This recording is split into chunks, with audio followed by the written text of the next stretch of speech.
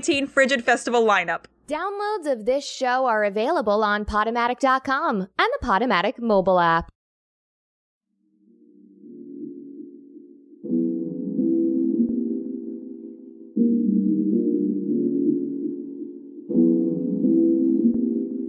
I'm the most savage with it, the most hungry for this, the most likely to win it, cause most can't ignore this, the most underrated, the most fuck you pay me. I guess what I'm saying is that I really do the most.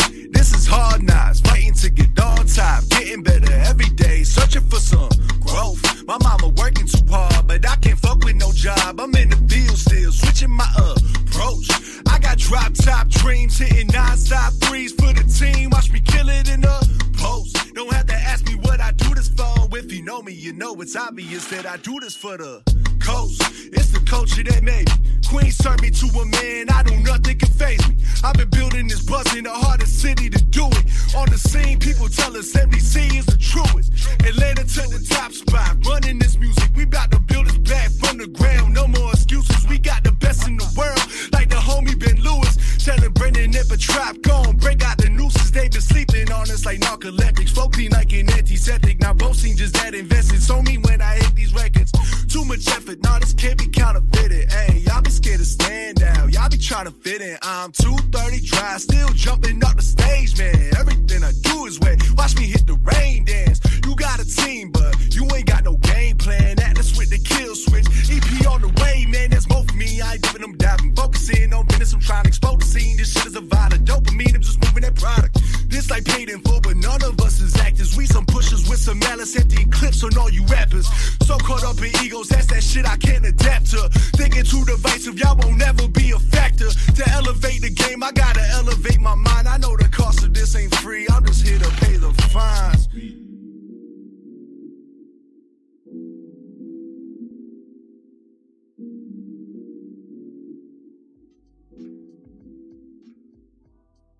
Yo, yes, we are back for another show. Ben Talks live on Radio Free Brooklyn with the best in the world, Ben Lewis and Addie. Yes, it's me, mother of fuckers, healer of Hoteps. Healer of Hoteps. Yes. Did you catch Spike Lee's little Hotep chain at the Oscars? I did. Yeah, he was praying to it when Best Picture was being announced. Yeah. But we'll get into that later. How was your week, Addie? I don't want to get straight into business. How was your week? Did you have a good week? You trying to get to know me or whatever? All right. Well, this is it's appropriate because I am the guest star for tonight. So, well, yeah. Good thing that you did ask me how was my week. The sentence should have stopped that guest. But go on. Go on. My week has been honestly pretty good. Yeah. Yeah, I would say so. I went out last night. You know, Wednesdays may just be lit now. Wow. I enjoyed the event that I attended, so that was good. It's just Wednesday. I mean, it's just Thursday. You know, we still have a lot more of the week left. You was out with some movers and shakers last night, huh? You know, I was doing what I can, you know, to better myself. Oh yeah. But now the Uber XL. I did not Uber XL anywhere. I took the train. You see, you don't be painting these pictures about train. me. Addie, you do not take the train. Cut it out. I mean, I do take the train. I have to. I'm not rich enough to not. Addie got 3 dudes in her phone saved as free rides. Stop it. I really want you to show me the men who do this. Oh, yeah, okay. Show me. Okay. I'm tired of walking. I'm tired of spending my money. So you want to have somebody saved in your phone as free ride? Why not? He's just going to drop everything and just if that's how he would like to spend his life. I mean, there's worse people he could be doing it for. That is true. That is true. At least he may learn something. Although I'm not sure how you treat the men who are interested in you, so I don't know. Like, I don't know if you're nice. Every single guy that I've ever been with still hits me up, and I don't hit them up. So that'll give you an idea. Yeah, y'all heard that? Every single one. Oh damn. Sheesh. Well, we're gonna start the show. I had a good week. Thanks for asking. Yeah, wow, that's crazy. You didn't even ask me. I mean, I was still on myself. Were you still going? I mean, you're gonna get like a whole 20 minutes. Yeah, I know. Later in the show. I'm a Leo. You have to work with me. Yeah. So yeah, you could. Okay. So shit. No, it's fine. No. How was your? No, it's okay. All right. No, it's good. I had a busy week. All right. Well, if you must know, I was here. That's enough. Oh wow. All right. Well, As Addie says, so shall we do. Let's start the show. Man, we definitely got a lot to talk about today. It's the last day of Black History Month. Brazy. Yes, that flew by. It really did. It wasn't our best. It wasn't our best one. It wasn't. I gotta say, it wasn't. It was not. And I want my money back. Your money for what? What exactly? I invested in this spiritually, which my spirit could potentially have a price tag. So I want some coin back. I mean, we do need something back, and maybe the next president-elect will get us that coin that we need back. Right. So we about to start our shout outs, and of course, shout outs. Before we get into that, I do want to let you all know that if you're looking for your next great book to pick up and read, then consider this: The Invisible Empire by Erica Hale. After leaving the Tennessee Bureau of Investigations, Scarlett Preston assumed that she had left all her demons behind. But what returns is her former partner and a home invader trying to kill her. The justice in her attempted murder, she understands. She thought she'd been careful. How did someone find out her secret? Now back in the fold, she and Ethan Montgomery go all across the southern states to find a vigilante group. A group set out to do what the justice system failed. What marching and protest couldn't fix, what mother's tears couldn't extinguish, making justice up by their own rules, killing law enforcement agents that have murdered unarmed African Americans. Now with two supremacist group, an ex-boyfriend, and secrets that can tear everything apart, Scarlett must juggle all of this, stay alive, and expose the invisible empire. Well, that sounds like something I'm going to read. Definitely. And you should read it too. Available on Amazon.com, Invisible Empire by Erica Hale. And don't just take my word for it, people. The book has all types of great reviews, captivating. I could not put this book down until I finished reading it. I enjoyed the plots and the characters. This book was well written, and the author should be very proud of an exquisite piece of work. Whatever exquisite means, I assume that it is good. So, yeah. Don't sell yourself short. I think you know what that means. Well, I went to public school. Oh my God. In Brooklyn. Go away, as did I. I said in Brooklyn. Like real Brooklyn. I went to public school in Queens. I was in Bed-Stuy. We didn't even have textbooks. All right, so if you want to win that battle, you have it. It was 4 to a textbook. Okay. But here you are. Yes, here I am. I prevailed. Here you are. Survival story. Mm-hmm. All right. With your side tutoring. All right, let's get into it, man. What you got for us? What's the first shout out you want to give? I'm going to shout out Miss Queen Latifah. Okay, the OG beauty rapper first, because I know y'all know her for a million other things that I'm going to name. Actress. Yes. Makeup line. Oh yeah, she does. Owner. She does have a little makeup line, right? A little something with the makeup. Great smiler, skin, and now she's known for building an affordable housing complex in Newark, New Jersey. It is going to have 20 townhouses, 76 units, 60 market rate units, and 16 affordable housing units within the building. So this is more of like when I first read the story, I thought it was like, oh, it was just, she was building like a housing projects. But then I look into it, it's like really an investment. Yeah. In housing and like real estate in her neighborhood, which is still amazing because it's just like, the neighborhood is gentrifying, so it's just like it would be best if it's put in the hands of people who are from the community, absolutely, and have a say in what that's going to look like. And I think that I'm happy. I'm definitely happy that she is taking advantage of this opportunity, and then also within this opportunity, creating opportunities for people who don't have the budget to necessarily afford the market rate units. So shout out to Queen Latifah. Yeah, big shout out. And Newark is definitely one of those areas. Like, I've been downtown Newark recently, and how you got back? Don't worry, bro. You know who's in the car. I got goons out there who I told look out for you. In Newark? Everywhere. Listen, ain't no goons in downtown Newark. I'm telling you that. It's all vibrant and looking and stuff. Oh wait, is it now? Yeah, gentrification is hitting Newark hard. And what? These are one of the ways that we can kind of sort of combat gentrification. Is that the people of color with money can buy buildings and kind of take hold of that. Yeah. And stop the other people that are coming in. They can make decisions about what it's going to look like. Exactly. So a whole housing like there's young Black people who can afford the units, but like, for example, I came here to Bed-Stuy 5 years ago. And, I was looking forward after college just being around Black people. And here I am in the building across the street from the projects that they denied my application for.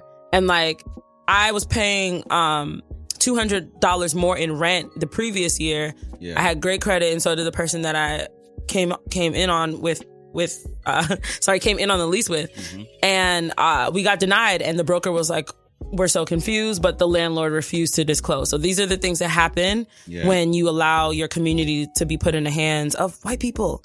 Unfortunately, I wish there was a better way to say it, but there really isn't. There really isn't. It is what it is. And of course, not all Black people are saints, but it's just a better chance of somebody who's lived in that neighborhood to really think about what the politics look like. About who comes in the neighborhood and who are the gatekeepers and what is their agenda, because there's an agenda. They want to make a neighborhood a certain way. Yeah. So. Yeah, definitely. So shout out to Queen Latifah.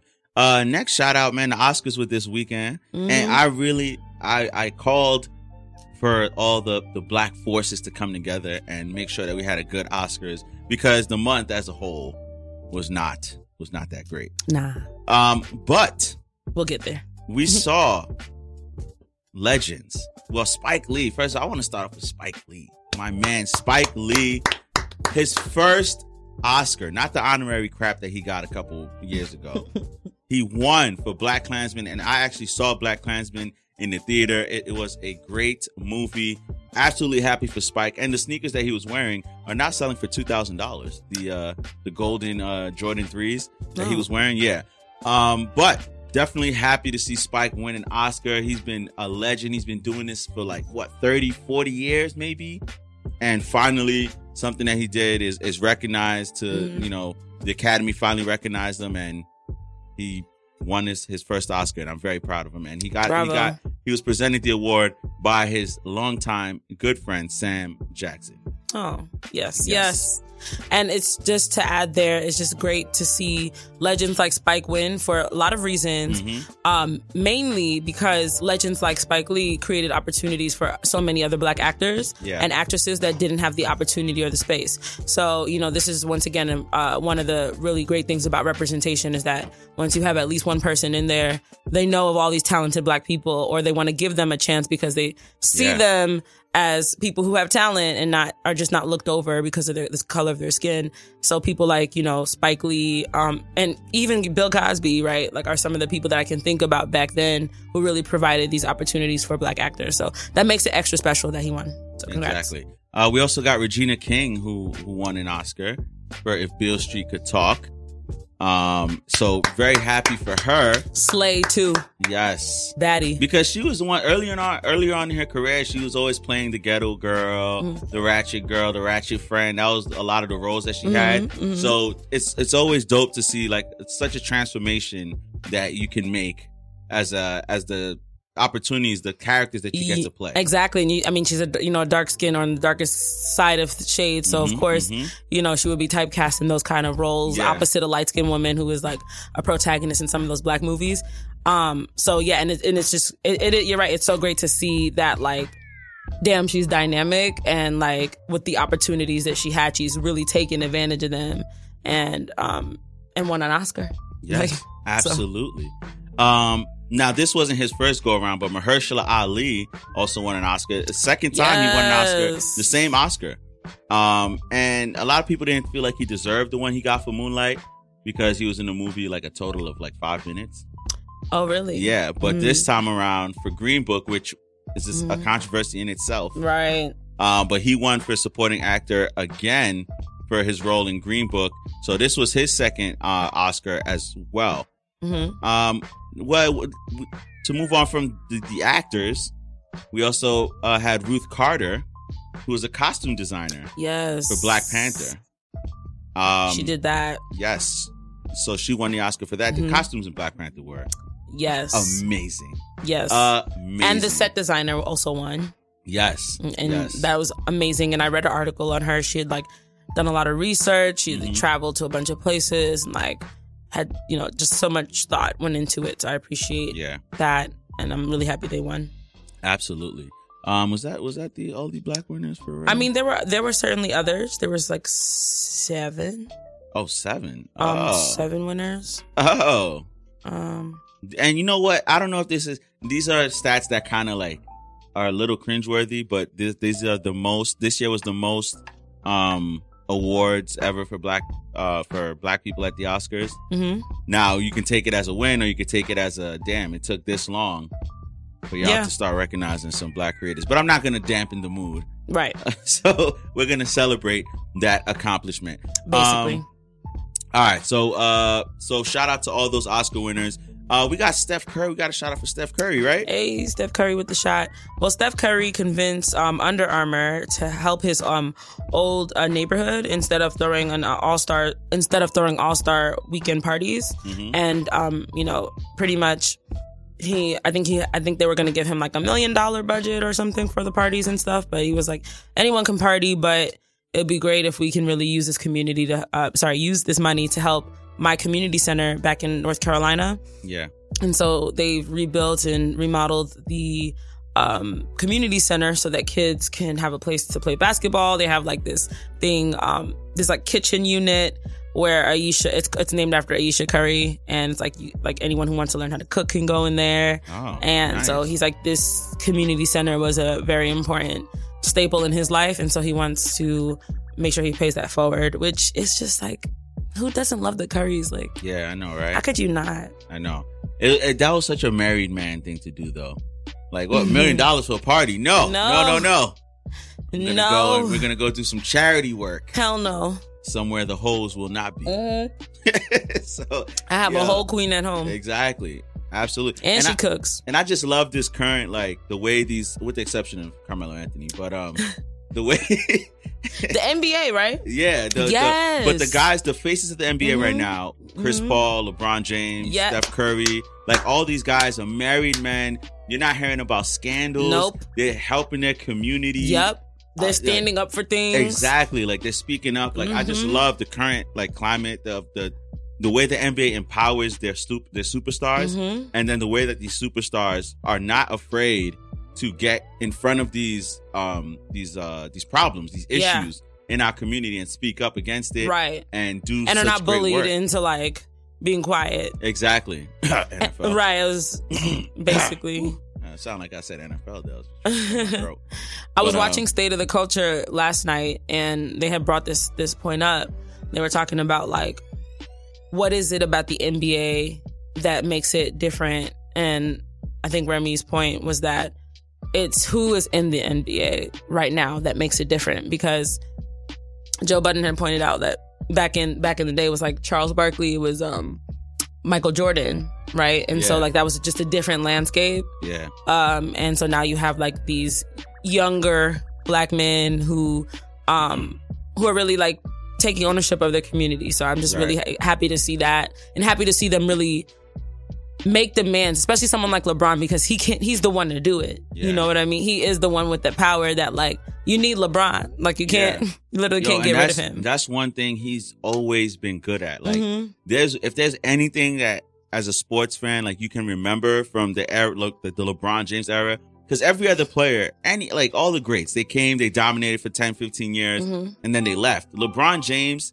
changed the game in the sense of powering the players. Everybody killed him when he went to Miami, but he showed all the other players, like, yo, if your team, the team that you're on, is not doing what you need them to do, you can take your career in your own hands and go where you want to go. And everybody's crying about it, about building super teams and guys teaming up with their friends. But you know what?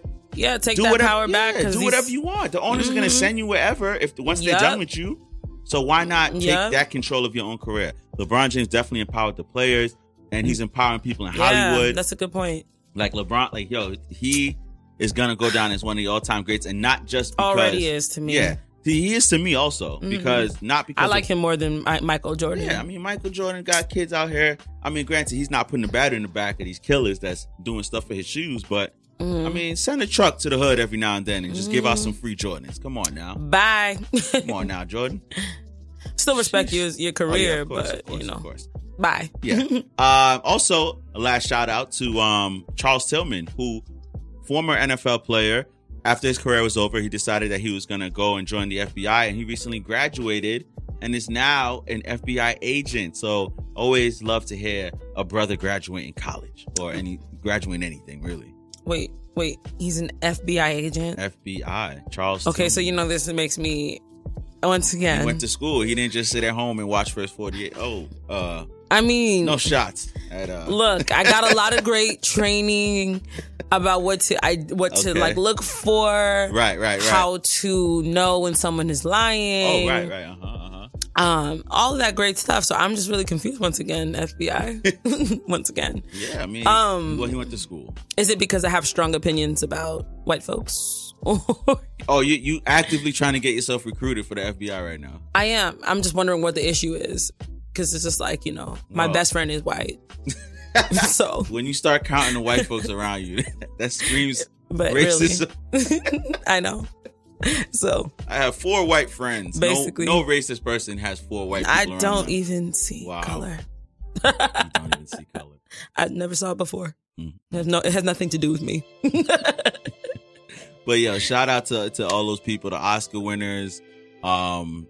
Who else did we start? Oh yeah, Queen Latifah. Yes. Always love, and you know what? The theme of one of the themes that I see growing in our culture is like people kind of, there's more information out there about owning property and buying property and flipping property. And we're seeing more and more celebrities and pro athletes and entertainers kind of go back to the neighborhood and buy buildings, because that's how we're going to keep our neighborhoods basically the same way that we remember them. Is to make sure that people who look like us and have our best interests at heart buy these neighborhoods and don't price us out. Because I feel like in a little while, New York City is going to be like unlivable. It's unsustainable. Like, you can't. Like, it's like I'm not going to tell you about all my plans, but I do have plans. Well, if it's illegal, if it's breaking the law, don't disclose. No, to leave, because it's just like. Oh, you and me both, sister. You and me. I'm just trying to get my shit together, but I don't. This is not a place to build. Yeah, Addie's not. Her money doesn't go as far here in New York as it would in other places. That's true. As with everyone else. Because then you could really Uber XL everywhere in other places. But maybe, maybe or maybe you can actually learn to drive. You ever thought about that? I'm afraid. I have anxiety. You have anxiety? Okay, so don't get on the road, please, because people like me on the road will make you drive off and crash. And yeah, it's an angry place driving in New York City. That's what I figured. Yeah. All right. So you ready to take the first break of the show, man? No? Nah, well, I got more to say. Well, that's what's going to happen. We're going to take our first break. Once again, you are tuned in to, I almost said Brooklyn Bandstand. You are tuned in to Ben Talks right here on Radio Free Brooklyn with the best in the world, Ben Lewis and Addie. Do remember that Radio Free Brooklyn is a 501c3 nonprofit organization whose mission is to provide a free and open platform to our community and promote media literacy, education, and free expression. So we invite everyone listening to make a donation by going to radiofreebrooklyn.org/donate. Every donation made to us is tax deductible to the fullest extent of the law. We will be right back. We got some great music coming up for you all, so don't go anywhere. Coming up right now is Johnny Petrop with Why You Gotta.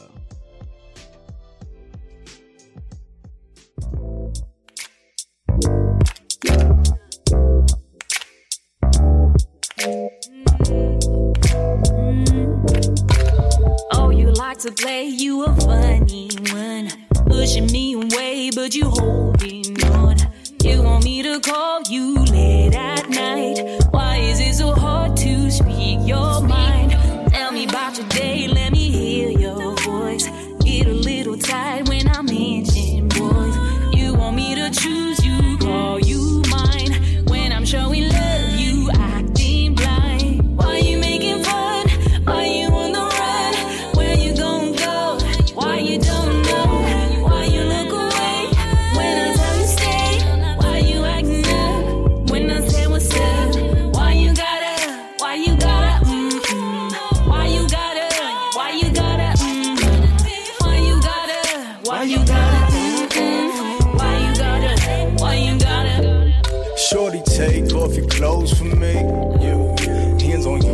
acoustic. Fantasy, no illusion. Diamond dancing on the pole for me. I ain't claiming you perfect, but in that pussy we surfing. See, I've been thinking what the future could bring. Telling you all my secrets, you take away all these demons. Light the candle, making love through the flame. Kiss your body, feel my tongue lead the way. I said, baby, how you doing? I've been thinking about you all day. Foreplay, right up on your neck before the doorway. Get a taste of ghosts in this ride. We've been roasting, sipping on your potion. Body drip the lotion. Why you got it going up? Why you got it going up? Why you got it going up? Why you got it going up? Why you got it? Why you got it? Why you got it? Why you got it?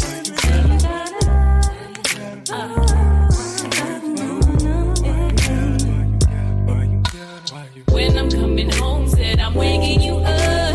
Then I'm coming home and I'm waking you up. Yes, I'm coming home and you better be up. Yes, I'm coming home and we made you good. When I'm coming home, said I'm waking you up. Then I'm coming home and I'm waking you up. Yes, I'm coming home and you better be up. Yes, I'm coming home and we made you love. I love how you're saying all these things. You're just mad brave over the phone. It's actually hilarious. No, my thing is just keep the same energy when I see you. Just do the things you said you were gonna do. Yeah.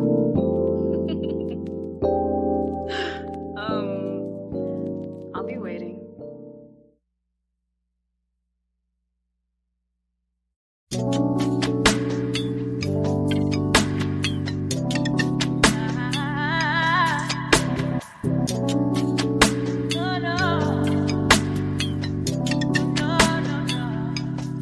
I don't wanna argue, I just want my baby.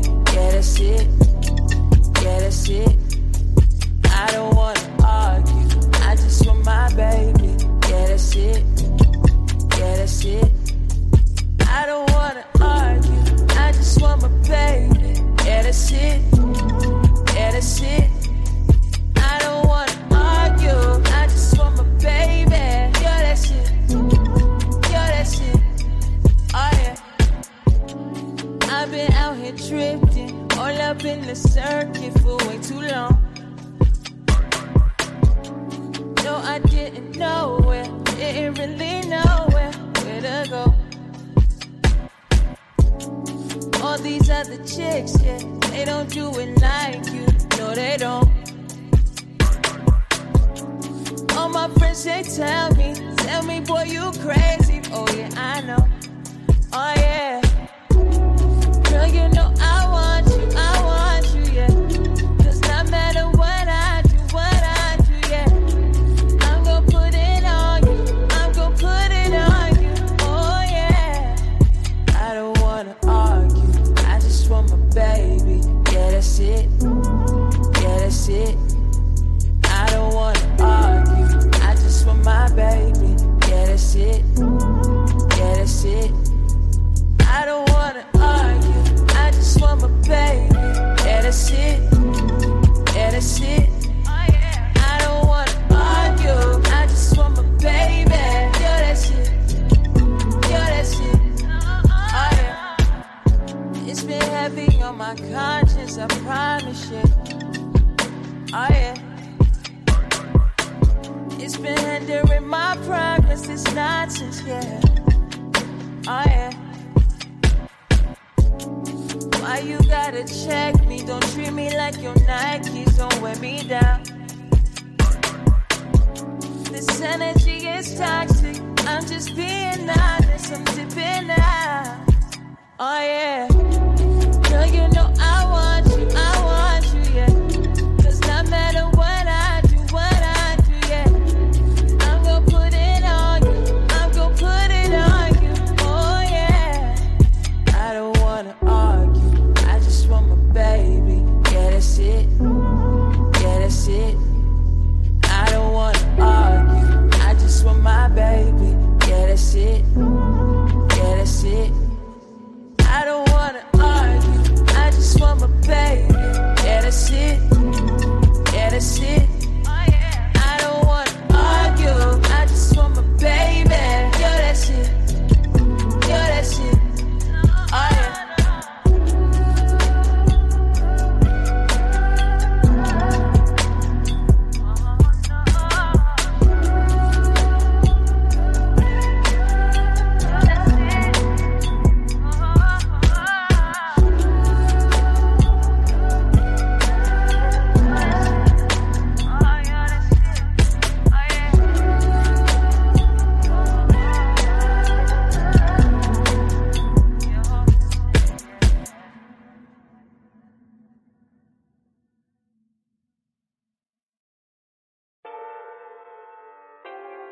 as can be. I'm as cool as can be. Smoking that dope, I'm as cool as can be.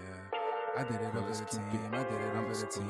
Yeah, I'm as, yeah.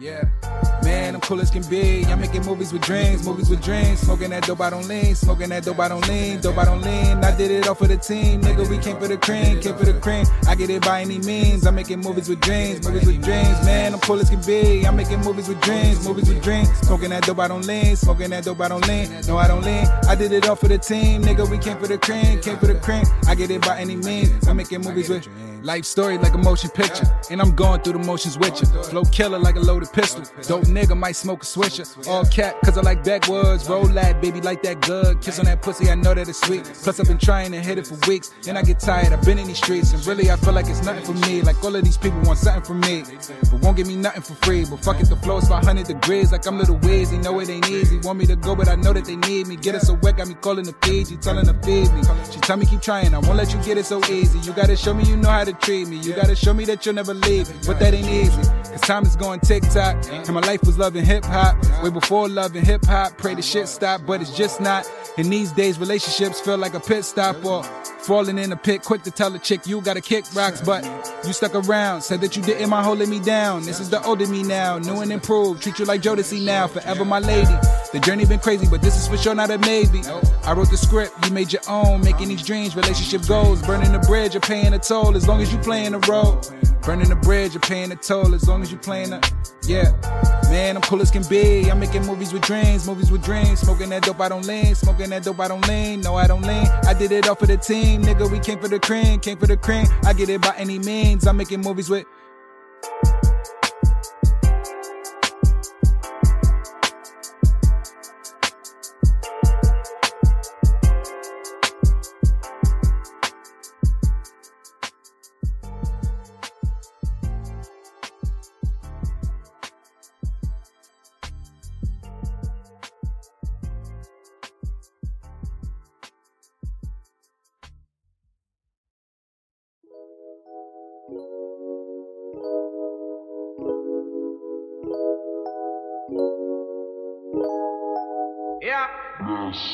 I want ya, I need ya, no stressing, you're my blessing. Let me have you just for one night. Baby girl, I made you come to this online. I want ya, I need ya, no stressing, you're my blessing. Let me have you just for one night. Baby girl, I made you come to this online.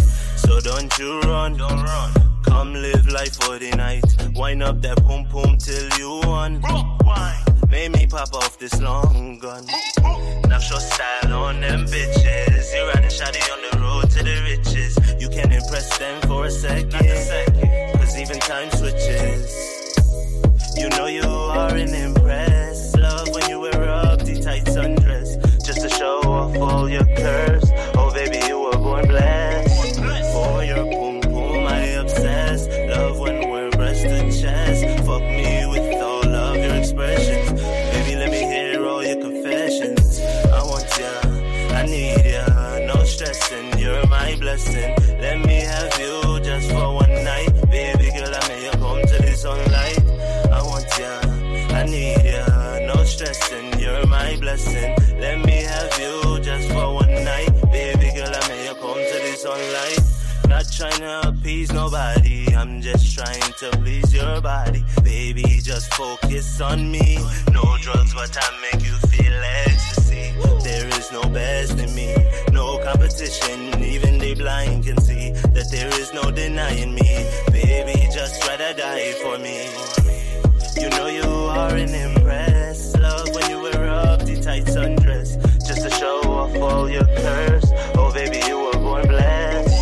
For your boom boom I obsess. Love when we're breast to chest. Fuck me with all of your expressions. Baby, let me hear all your confessions. I want ya, I need ya, no stressing, you're my blessing. Let me have you just for one night. Baby girl, I made you come to this all night. I want ya, I need ya, no stressing, you're my blessing. Let me have you just for one night. Baby girl, I made you come to this all night.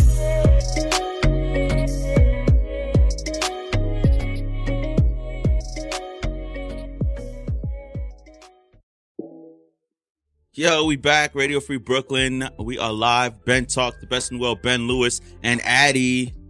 What up, Addie? You good? You up? You know, I'm here.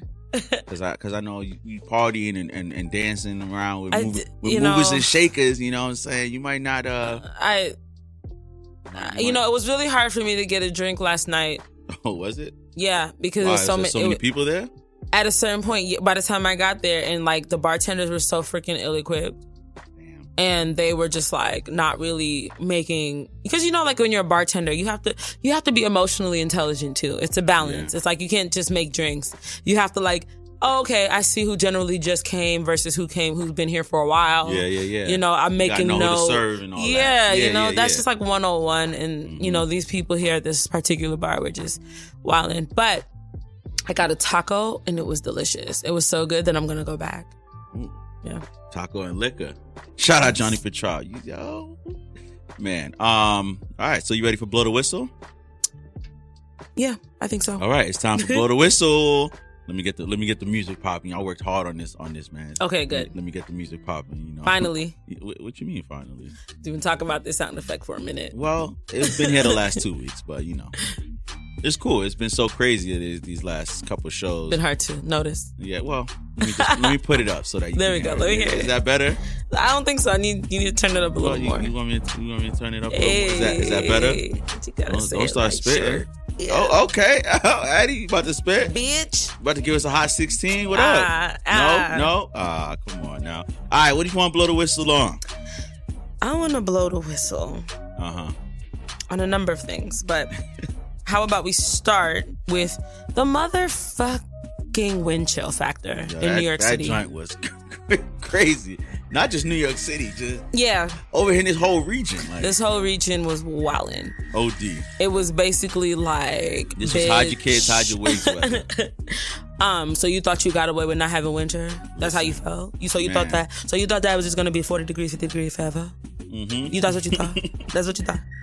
But you are May, and so May's get cold weather. So we gonna blow you. Listen, this however weather, the hell we want. This weather was whichever way we want. This weather was out of control. The weather is Jocelyn Hernandez because it was unacceptable. But I can tell you, but someone else can tell you a little bit better. Yes, you got a little. This is a little throwback clip. I remember back when I was maybe in college or something that. A similar situation had occurred where the wind chill was off the charts and this young man with hair and with the wig wanted to express how he felt about it. And I think he just, how about we have him speak? That was a man? That's a man. Listen here, Mother Nature. Oh my fucking God. I'm gonna tell you this once, bitch. You almost made my wig come off, right? And this is unacceptable. This is real unexpected. Bitch, I can't even talk. My face feel like it's back there somewhere. Don't be sending mixed signals about the fucking weather. First of all, it's 16 motherfucking degrees right now, right? Bitch, so y'all see right here? It look like it's about to be on Linden Boulevard. Besides the fact, bitch, don't tell me it's gonna be 16 degrees today and 52 on motherfucking Thursday. My thighs feel like they're about to go inside my fucking boots. I'm tired of this bullshit with you, Mother Nature. This is not even cute. Fuck you. Fuck the man who's fucking you. And you mad at him, so now you mad at us. And you gonna give us some 16-degree motherfucking weather. But you wanna know what? In the summer, I got something for that ass, bitch. So yes. Thank you, Andre Cavassier. Man.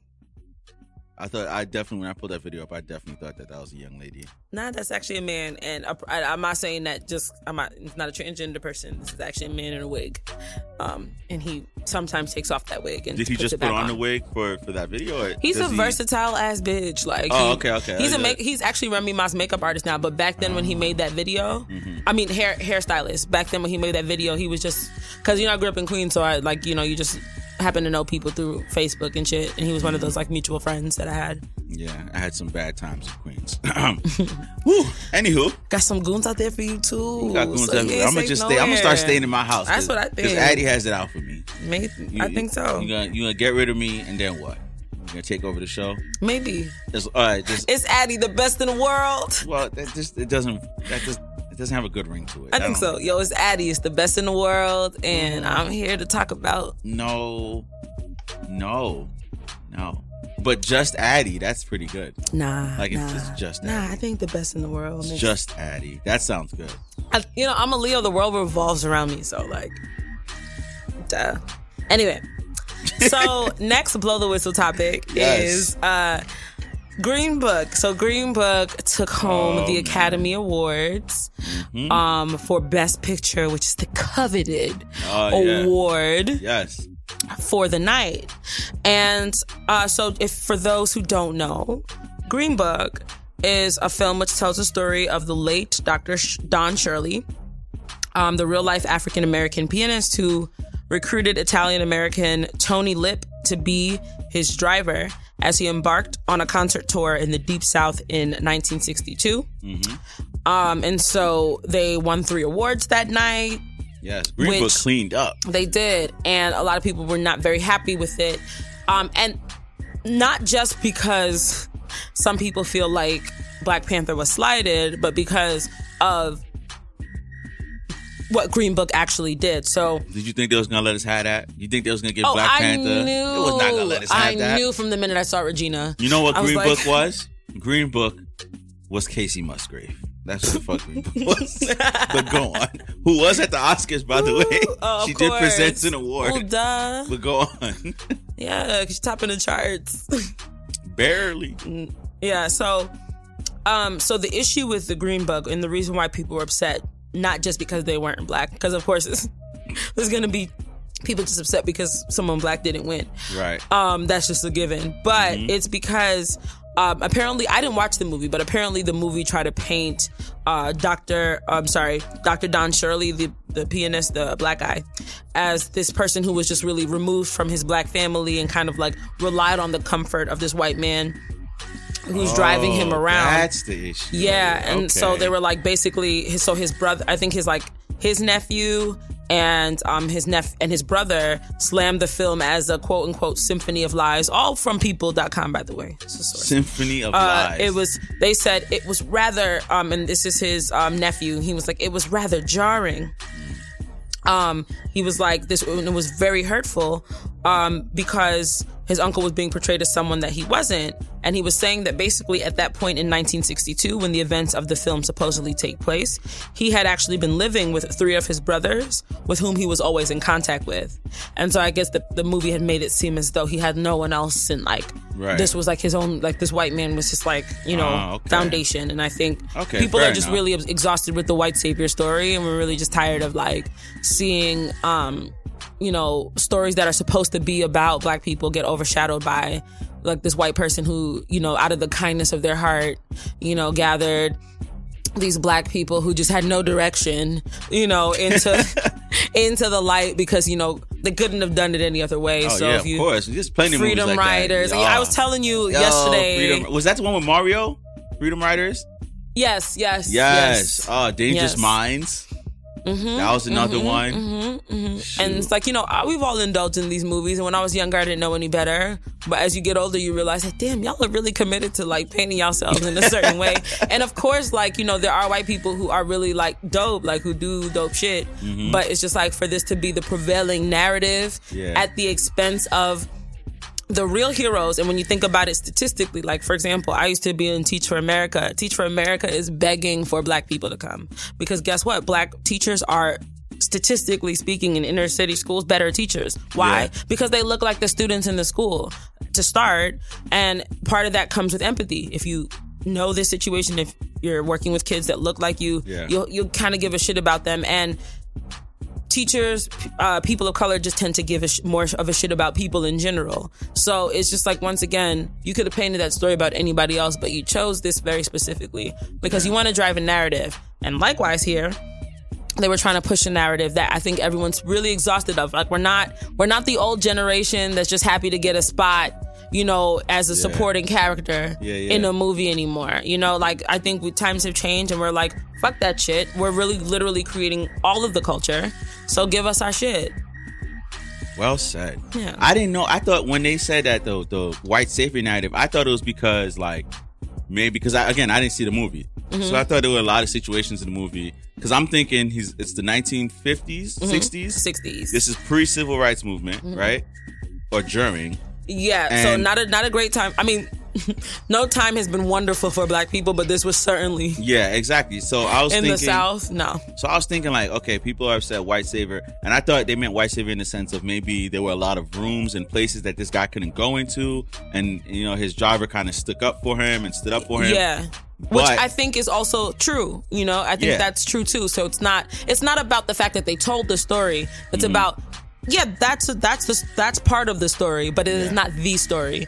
And people were also upset because the I guess the creators or the writers of the film, they came up to accept the award. Yeah. And they didn't even because if you're gonna write a biopic, right, or something that has to do with someone's actual life, particularly a Black person, because he is really truly the protagonist, which is interesting that Mahershala got the supporting role Oscar, because that story should have been the center role, right? It's about him, no? Yeah. But it became about the white man, and when they came to accept the award, they didn't even mention his name. They didn't even mention the actual name. Oh yeah, they said it Dr. starts, Shirley. Yeah. So it's just like it's like without him you could have no story. So this white man couldn't have saved anyone if this man didn't let him know. So it's just like how you tell the story is important, because it's like, yeah, sure, once again, there's always throughout the history of time, there's always been solid ass white people but unfortunately not enough. But there have been, because we couldn't have gone through the civil rights without them. There's a lot of things that we couldn't have done without these solid ass white folks that have really come the fuck through. And so it's like that story should be told, but it shouldn't be told at the expense of the stories of Black people. Because then once again, that's white supremacy. And it's just why don't you get that? Yeah. What's the problem? Ooh. Well, Green Book, you done got the whistle blown on you. Yeah. All right, so next blow the whistle. All right, you got to tell me about this, because you were telling me about this earlier. Oh, Tyga? Yeah, paint the picture. What happened? Listen. Okay, so Tyga goes to Floyd Mayweather's 42nd birthday party, which was, I forget what venue it was in California. Now, Tyga. Look at you with the hard R's. Hard R. But no, so supposedly how it went down was that Tyga and his entourage, they were in the section already. And some guy walked over who was already there and already drunk, was kind of there shouting stuff at them, getting mad at them. And then at one point, he threw a drink. He threw his champagne at Tyga. Yeah, he threw his champagne at Tyga. Now, Tyga, if you a regular ass person like me, then yes, handle that man. All right? Somebody throw a drunk in your face, handle him.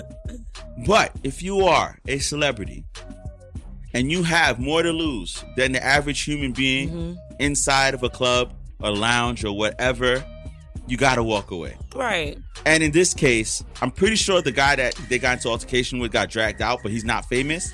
So the cameras caught Tyga getting dragged out the club. Now, again, he was provoked. So that's not why I'm blowing the whistle. Why I'm blowing the whistle on Tyga is because after getting embarrassingly dragged out the club by a very short Samoan-looking man, who probably looked like he could snap Tyga in half, actually. Short. He looked very strong. Like he was taller than Tyga. He looked very strong and had a very scary face tattoo. But after he dragged Tyga out the club... Would you fight him? Who, the guy who dragged out Tyga? Yeah. Hell no. Tyga decides that he's gonna try to get back in the club. But this time, he was going to try to grab his security guard's gun and try to walk back in. Now, his security guard was very smart in the situation and did not let Tyga grab the gun. But Tyga, what the hell are you doing, bro? You was about to throw it all away for what? What were you gonna do if that security guard let you grab that gun? If that security guard was a yes man and was just like, you know what? You pay me, so here, take the gun. And you went inside the club, what would you have done? And I don't know this for a fact, but I'm pretty sure that you're not a skilled marksman, Tyga. So you'd have walked in there looking for the dude, probably start shooting into a crowd and probably hit someone. And now we would have been sitting here talking about free Tyga. Basically. And you see, the thing about Tyga is I have a really interesting understanding of him. Because on one hand, he's like, I just really like chill ass people, and he's one of those people who just like, that's how he his usually demeanor. comes off as, So no one's really looking for you to like be the thug or whatever. Right, it's like exactly. People like that you just move like you're really unbothered, and like that's, you respect that, because it's just like, oh, you're not allowing other people to incite you, but you're human. So it's like, I'm like you said, I'm not upset that you're upset. But it's just like the bad decisions, Tyga. I mean, this is not the first bad decision you made. You dated a 16-year-old, so you know, there's that, and you got away with it, and everyone's still fine with that. I don't know why or how. Got away with it, but maybe because she's famous, so her age doesn't count. Right. But so yeah, decisions are not really your strong point, but your personality is great. Otherwise, so it's just like, stick to that. Stick to your strengths. He's a great rapper to me. You know, so no need for that, because what that was attempted murder. Yeah. And yeah, so you need to give that security guard that stopped you from taking that gun a raise, a bonus, or something. Shout out to Good Friends, because Tyga posted a picture of him and that security guard who's one of his like old friends who has become his, you know, bodyguard. And you know, a real friend, and this is just tea for everybody, a real friend is somebody who's not going to allow you to be in some fucked up ass situation. Exactly. A real friend is going to stop you and save you from yourself. They're not going to allow you to go down the road where you end up doing something that you regret. Shooting somebody. Right, ending up in witness protection because you snitched on all your friends. Nobody wants that. Oh, so come on now. We're going to get at Bushwick's own Daniel Hernandez. Yo. My goodness. Anyway. Bushwick's own. So you gotta move on. Away. Okay. Who you know who Tyga should pull a gun out on? It's Soulja Boy, who's out here talking about. He's talking crazy. I effed your baby moms and played PS4 with your son. Yeah, that's wild. That's when you need to have a gun pulled out on him. That's wild. All right, but anyway, we gotta move on. Our next blow the whistle. Let's throw away the whole Black History Month. Like, I'm sorry. Like, refund. Yo, we took hella L's. First of all, the biggest one, Jussie Smollett. God damn it. But you know, people are saying that now that they found that they sent a check to the two Nigerian men who they claim were part of the collusion to beat Jussie up. Yeah. That they were in fact his personal trainers, and they have a paper trail to prove it. Those gonna train them together? Who needs two personal trainers? Why is two people training me? It's hard enough to work with one personal trainer. With that person yelling at you as much as you want to punch their head off. They're pushing you to all types of limits that you didn't think you could go. Mm-hmm. Now you need two? Did you see the results on Jussie yet? I ain't see no results. I ain't see no goddamn results on Jussie. Maybe they just started. Two personal trainers. I think they just started. Hey, man, get out of here. Give me a damn break. Lying ass. Anywho, that was strike one. And like the great Cardi B said. What'd she say? She said she feel like Jussie. She said, Jussie Smollett, I feel like you fucked up Black History Month. And you know what? Oh, she said that? She did. Oh, she I love said her on her so IG. much. And you know what? She ain't lying. I love her. Jussie Smollett, he really your lying did. self. God damn it. Anywho, yeah, whatever, and like honestly, whatever the hell this story unfolds, regardless of how it plays out, you did actually fuck it up. Exactly. You literally fucked it up. Exactly. But not only was Jussie Smollett lying, a big thing that kind of took over Black History Month, Jordyn Woods messing up the bag. Yo. All you got to do is stand on the sideline, look pretty, sell some goddamn makeup. You get the bag and double it. Exactly. You don't fumble it. No. I think this is That's Migos. That's Migos. You know, so like we have instructions in our day-to-day life about what to do with said bag when you have it. And not everyone has the opportunity to get it. So when you have it, don't fumble it. But here's the tea. She's on Red Table Talk, right? She's about to be on Red Table Talk. And so I have a guilty pleasure. I watch a lot of white reality programming on Bravo. One of which is Vanderpump Rules, which is the restaurant that Lisa Vanderpump of The Real Housewives of Beverly Hills owns. Right. And follows the lives of these, waiters and waitresses who've been literally waiting tables for 10 years. Wow. And they've been really doing this shit. Well, they're on TV now, so they exactly. So it's not as not embarrassing. And no shade to anyone. It's not embarrassing to be a waiter. Anyway. No.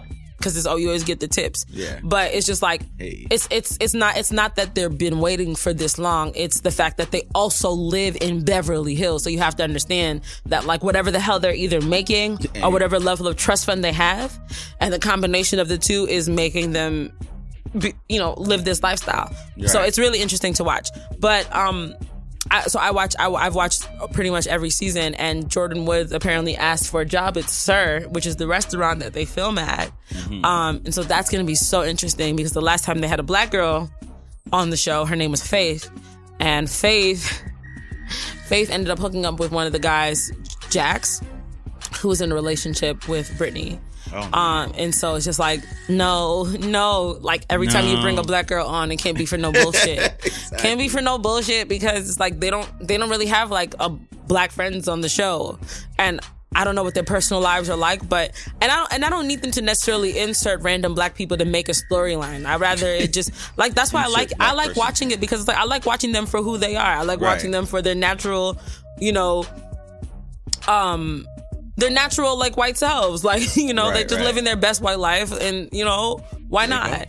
I don't like for them to. I hate in reality shows where they just drop like people of color just to make the thing happen. You don't need that. You gotta fill the quota. It's just like, unless if it happens naturally, yes, but let's not force it. Like I'm cool with seeing a cast of all white people if it makes sense.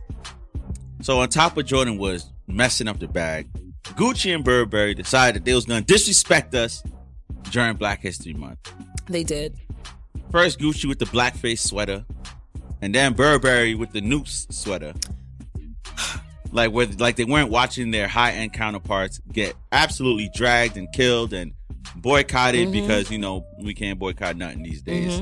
But then they decided they're gonna put out this new sweater, and you're gonna choose February of all months. They couldn't wait to put it out. They could not wait. Why wait? Could not wait. Wait for what? Right.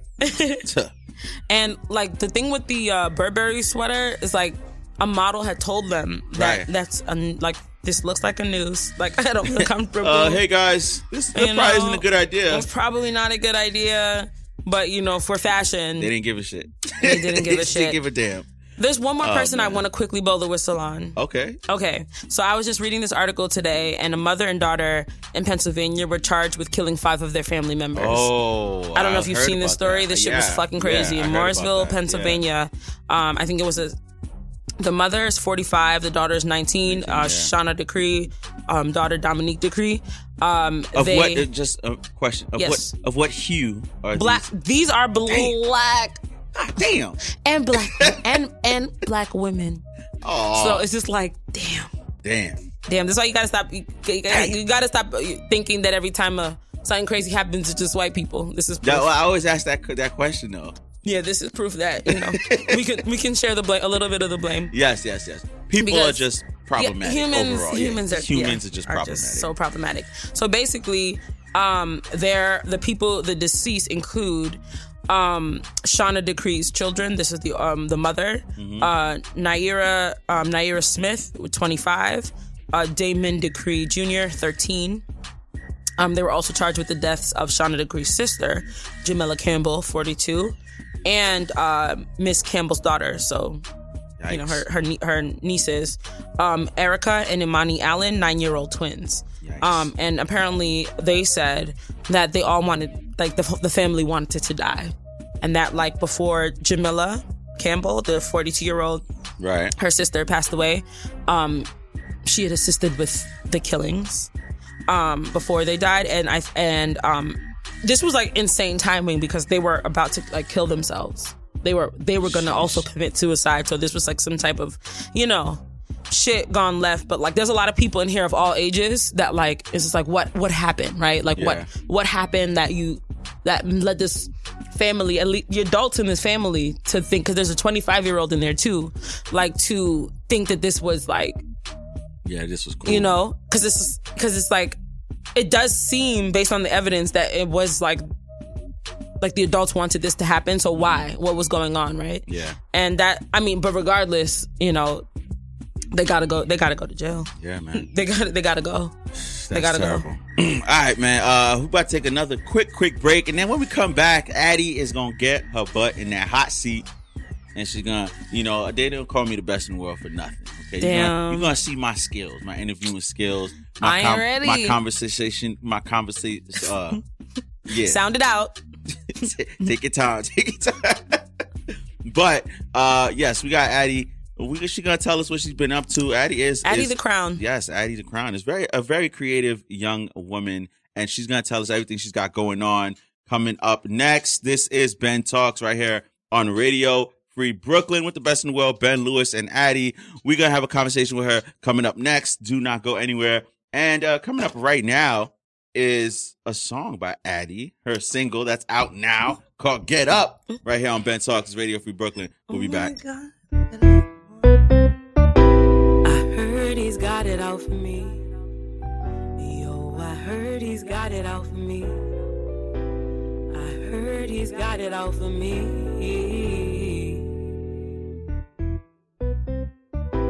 I heard he's got it out for me. I heard he's got it out for me.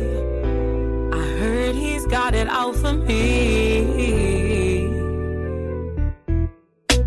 Something's always telling me to get up. I done had a lot of niggas push me past my limits. Of course, the second chances turning out to be too pricey. I just lost too many friends who swear to God they like me. Ask me if I'm mad. Bitch, I might be. None of y'all niggas don't inspire me, no. Y'all ain't show me shit I ain't seen before. So why you always wanna put me down? So I get up. Something's always telling me. Something's always telling me. So I get up. Something's always telling me to get up. So I get up. Something's always telling me. Something's always telling me to get up. So I get up. Something's always telling me to get up. And I'm not coming down. Not for your love anymore.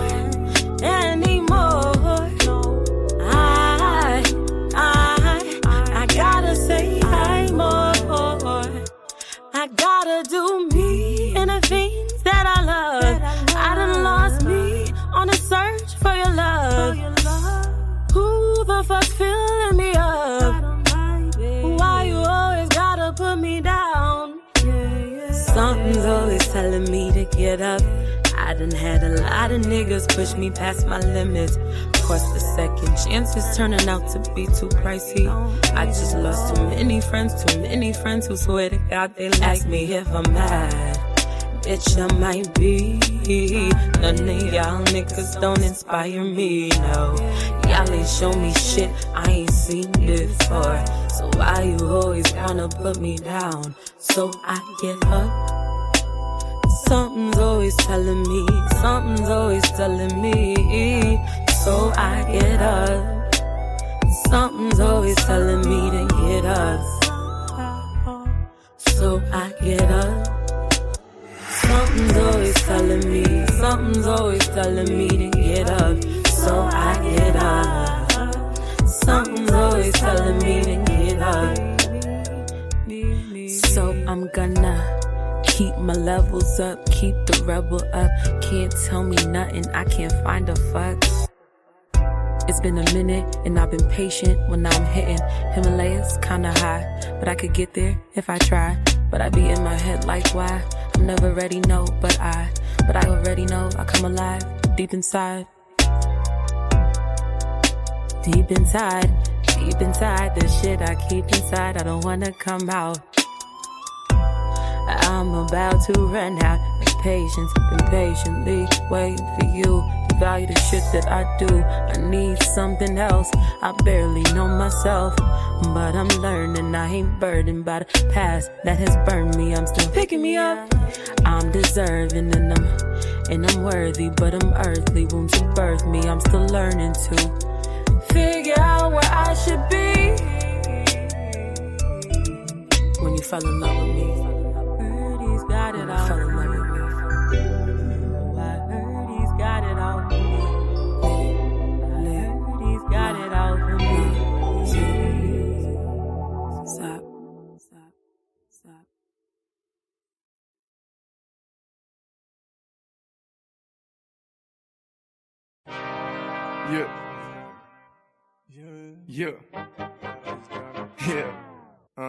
Y'all done counted me out too many times. Come from the jungle, you grind to survive. I'm counting my blessings, I'm loading these clips. Rev up the engine, been real from the rip. You all in your bag, it's black with a zip. Flipping the facts, leave your soul in the bits. The real on the rise, survivor the fit. The throne look like mine, I'll kill for that shit. Willing to bleed, your life in the game. Pain in the glory, you rise through the flame. If Cole is the one, must be his son. Rise of the phoenix, I'm balling on them. Cutthroat life, precise with the aim. Carving the past, no mask on the face. Bow to the crowd, hot like the south. Record of booty, we up with a bounce. Keeping it loud, they gotta listen. Culture in danger, I like the ignition. I ain't waste a minute, I never get back. Lying on record, I pounce and attack. I'm packing this diction, the dope is addiction. When standing on stage and your dream is the vision, I rev up that engine, race you for slips. Freak on the flag, I pass on your bitch. Story of born, keeping it thorough. Pass me the torch, Queens is the borough. This the inferno, many will burn. Karma come back, put that on my word. Returning to serve, no waiting for turns. I'm hopping through styles, I'm flipping the bird. I do as I want, that ain't gon' change. My mind in this sentence, break free of this cage. I've been the ascendant to spread you this message that heaven and hell is just life on a mission. So pick who you ride, never switch sides. Depending on such, you dead or alive. Demand and respect, keep that in check.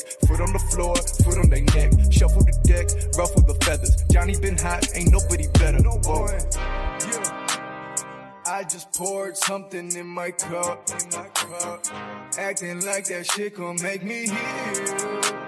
I came, I saw, I conquered, turn it up. Turn this up. Sweat and blood, this jersey on the field. I just poured something in my cup. Acting like that shit gon' make me heal. I came, I saw, I conquered, turn it up. Turn this up. Sweat and blood, this jersey on the field. Never been nothing I ain't gon' claim. Straight with the facts, match the propane. Speaking through flame, way with the heat. Compete for the rings, win and repeat. I look to the sky, she always look down. Guardian angel, I need you right now. Ain't one for the mention, I swear I've been listening. I'm walking through life with the soul of deception. I see the intention, double the edge. Guidance is some, to me that's alleged. They think they can fly, I'm looking at death. The Reaper survived, they ain't built for this shit. Ain't sighting your wigs, suck on my dick. The jury is out, who realer than this? The jury is out, who realer than this? The jury is out, who realer than this? No one. I just poured something in my cup. Acting like that shit gon' make me heal. I came, I saw, I conquered, turn it up. Turn it up. Sweat and blood, this jersey on the field. I just poured something in my cup. Acting like that shit gon' make me heal. I came, I saw, I conquered, turn it up. Turn this up. Sweat and blood, this jersey on the field.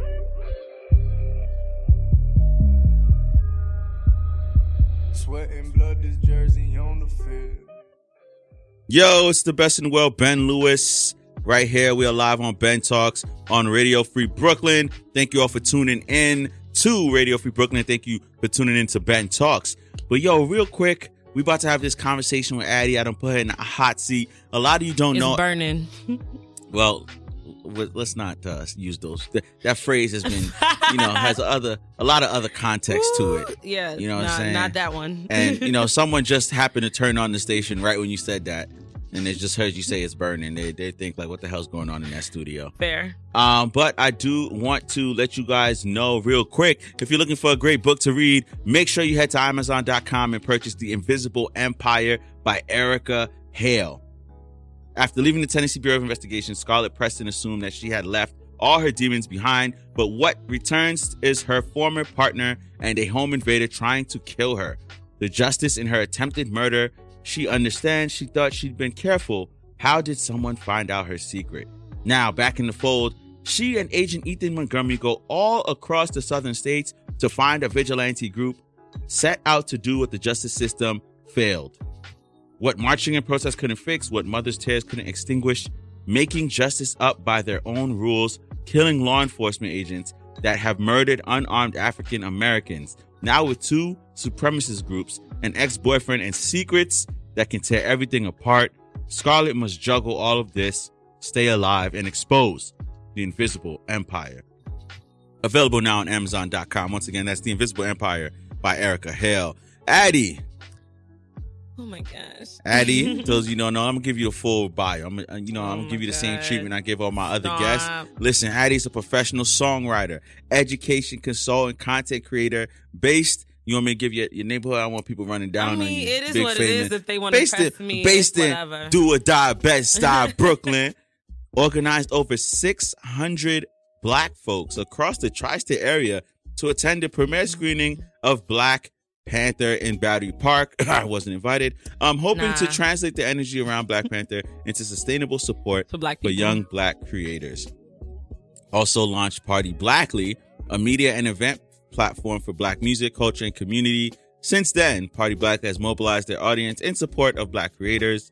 They've recently produced a web series release party for Melanin and Magic Productions. They've launched a platform featuring up-and-coming black singers, rappers, musicians, and have more recently began production on their original series, Party Blackly Presents Elevate Black, which will be a feature on the diverse experiences of young black creators of all mediums, educators, leaders, activists, and more. Yes. And that song, the first song we heard in our break, was Addie's single, Get Up. See, Addie's also a professional songwriter who just released her first song. I did. Listen, so it's streaming on all platforms. Gotta give the plug. Amen. Get Up by Addie the Crown. Her music is a reflection. My producer, Pero Funky. Yeah. Well, relax. Don't cut me off. I'm doing my thing over here. Don't tell the guests what. Her music is a reflection of her dynamic identity and uncovers a lot of the growing pains of being a young black girl in a world that expects a lot and doesn't give much back in return.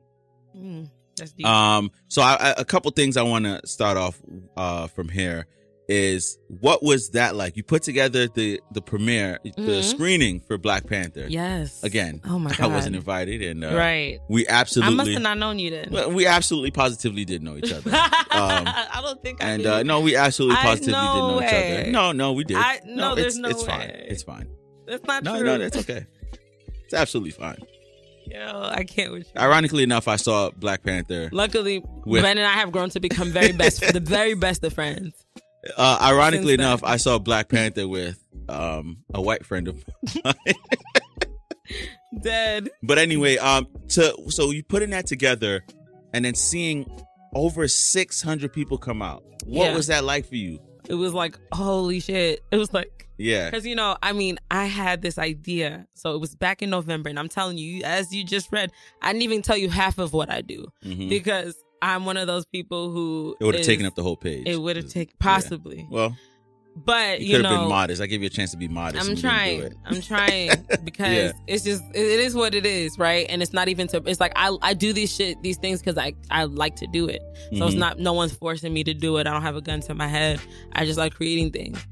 And so back in November, right before Black Panther had come out, it was like 3 months before, I saw this girl had started this Facebook page where she was just trying to gauge interest and how many people wanted to attend a screening of Black Panther with other black people. Yeah. So I'm just like, oh wow, this is a really dope opportunity to kind of like capture this energy of like people feeling really excited about supporting black creators. Right. And I was like, if I can capture this energy, I can do a bunch of things with it. But the most important thing that I can do with it is use this energy to help support people who are lesser known, people who don't have the exposure, people who don't necessarily have the platform, but have the talent. And I feel like there's this opportunity there within our community, because what we see oftentimes is people come and poach from our community. They take what we create naturally, our hair, our sound, our music, our culture, and they commodify it. And, we talked about this on the show, from Gucci to Burberry, like taking, our pain and making it fashion, but even to another degree, just like taking our hoop earrings or our ponytail. Recently, I was on my way here and they were like, on BET, I meant to blow the whistle on them, but let me do it real quick. BET ain't for us anyway. Yo, somebody was like, they just got to drop the B off of that. ET. Yeah. ET was like, Dawn Richard from Danity Kane? Yes. Yeah, the black one. Yeah, she was wearing this ponytail that has. She was the one that was with Q, right? Yeah. Yeah. You really remember all the details? No, because I really like Day 26. Yeah. Like I really like Day 26. They were dope. They were Both bands were dope. Yeah. And Q was he just ruined everything for everyone. But go ahead. But Dawn was accused by BT of stealing a ponytail that Ariana had been rocking. So pretty much it was this high pony that has like rubber bands throughout it. Janet Jackson wore it back in the day. Like, the first people you can see wearing or rocking a ponytail like that are black people, because guess what? The hair under the ponytail is black hair. And even Ariana, like, either textured her hair or has some weave that is textured in that ponytail. But BET went ahead and said, oh, here Dawn is like rocking Ariana's ponytail. This is BET. So anyway, so this is the problem. This is like the shit that we're up against, is like people coming to our communities, poaching our culture, taking what they want from it, and not giving us the real credit that we deserve. Right. And so Party Blackly really is a response to that like, here we have this full cast of like black creators, directors, actors who are putting together this film, but this film is not going to last forever. Can you believe it's been a year literally since it's been released? And so my idea is like, how can we take this and make this sustainable for the everyday black person who's doing dope shit, who doesn't have 100,000 followers, who doesn't have 1 million followers, but has talent, who has skills. Right. I'm centralizing that information for everybody to see. Yeah.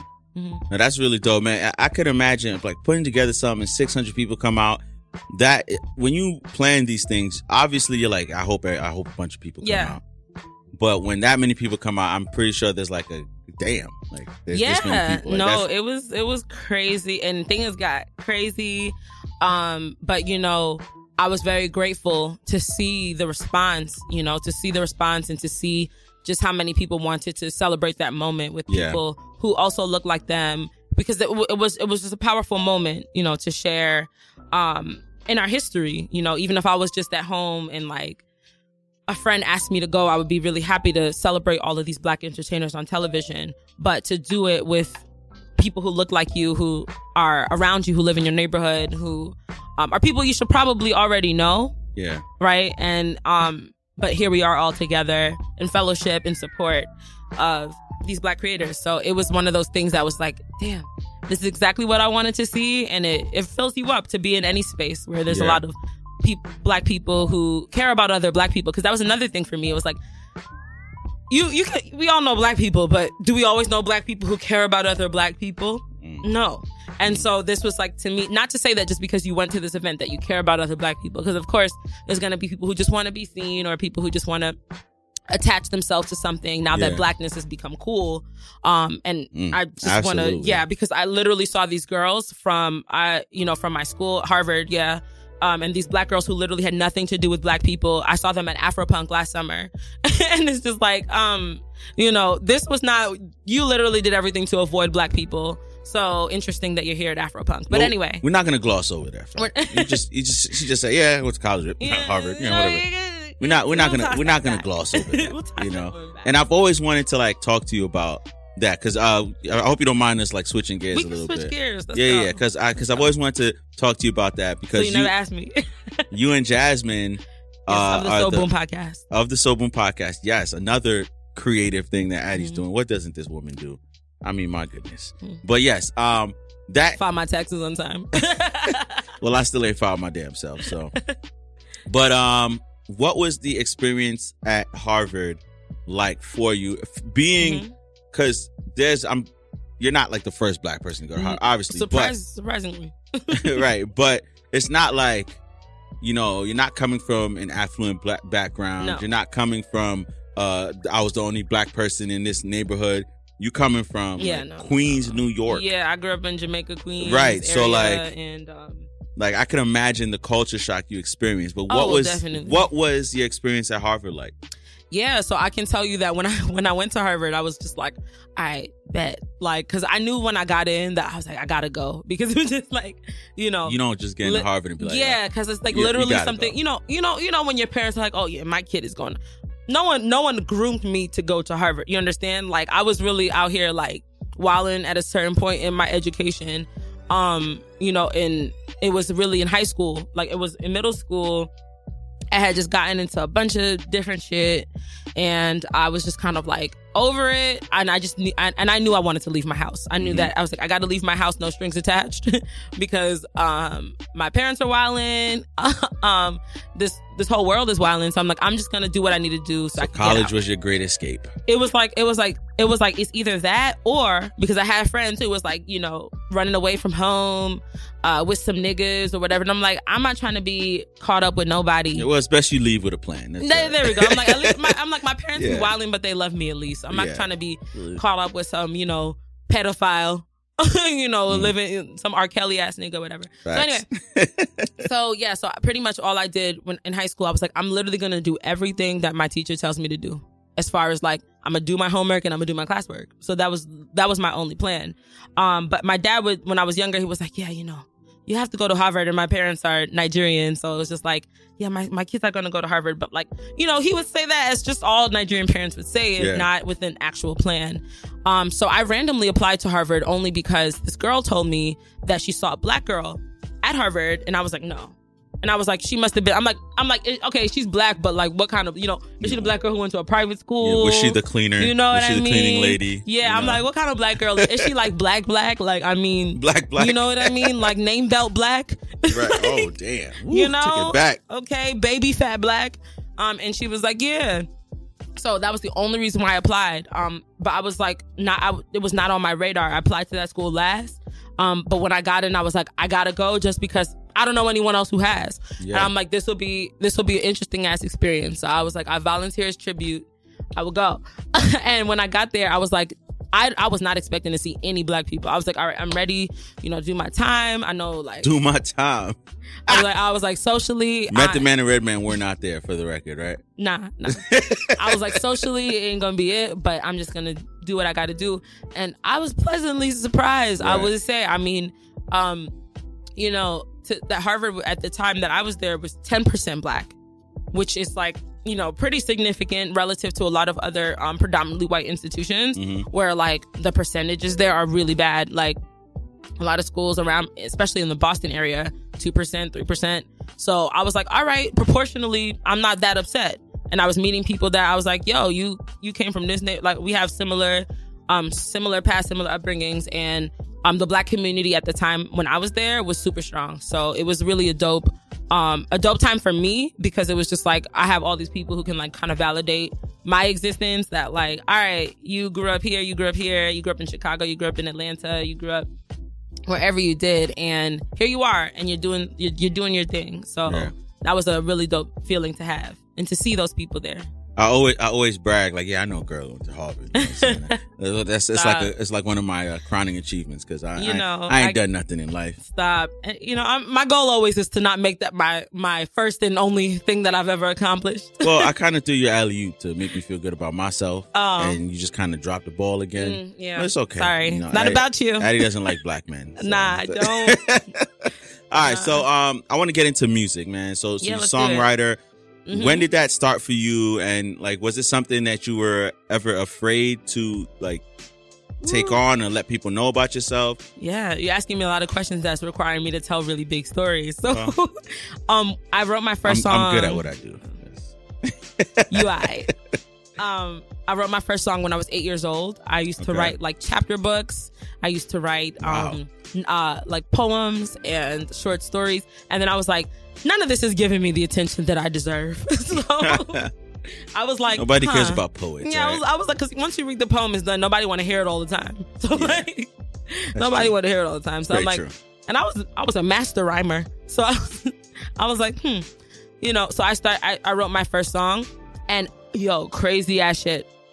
I like got to a place, because I've been doing a lot of just deep soul searching, accessing the past and shit like that, especially for my music.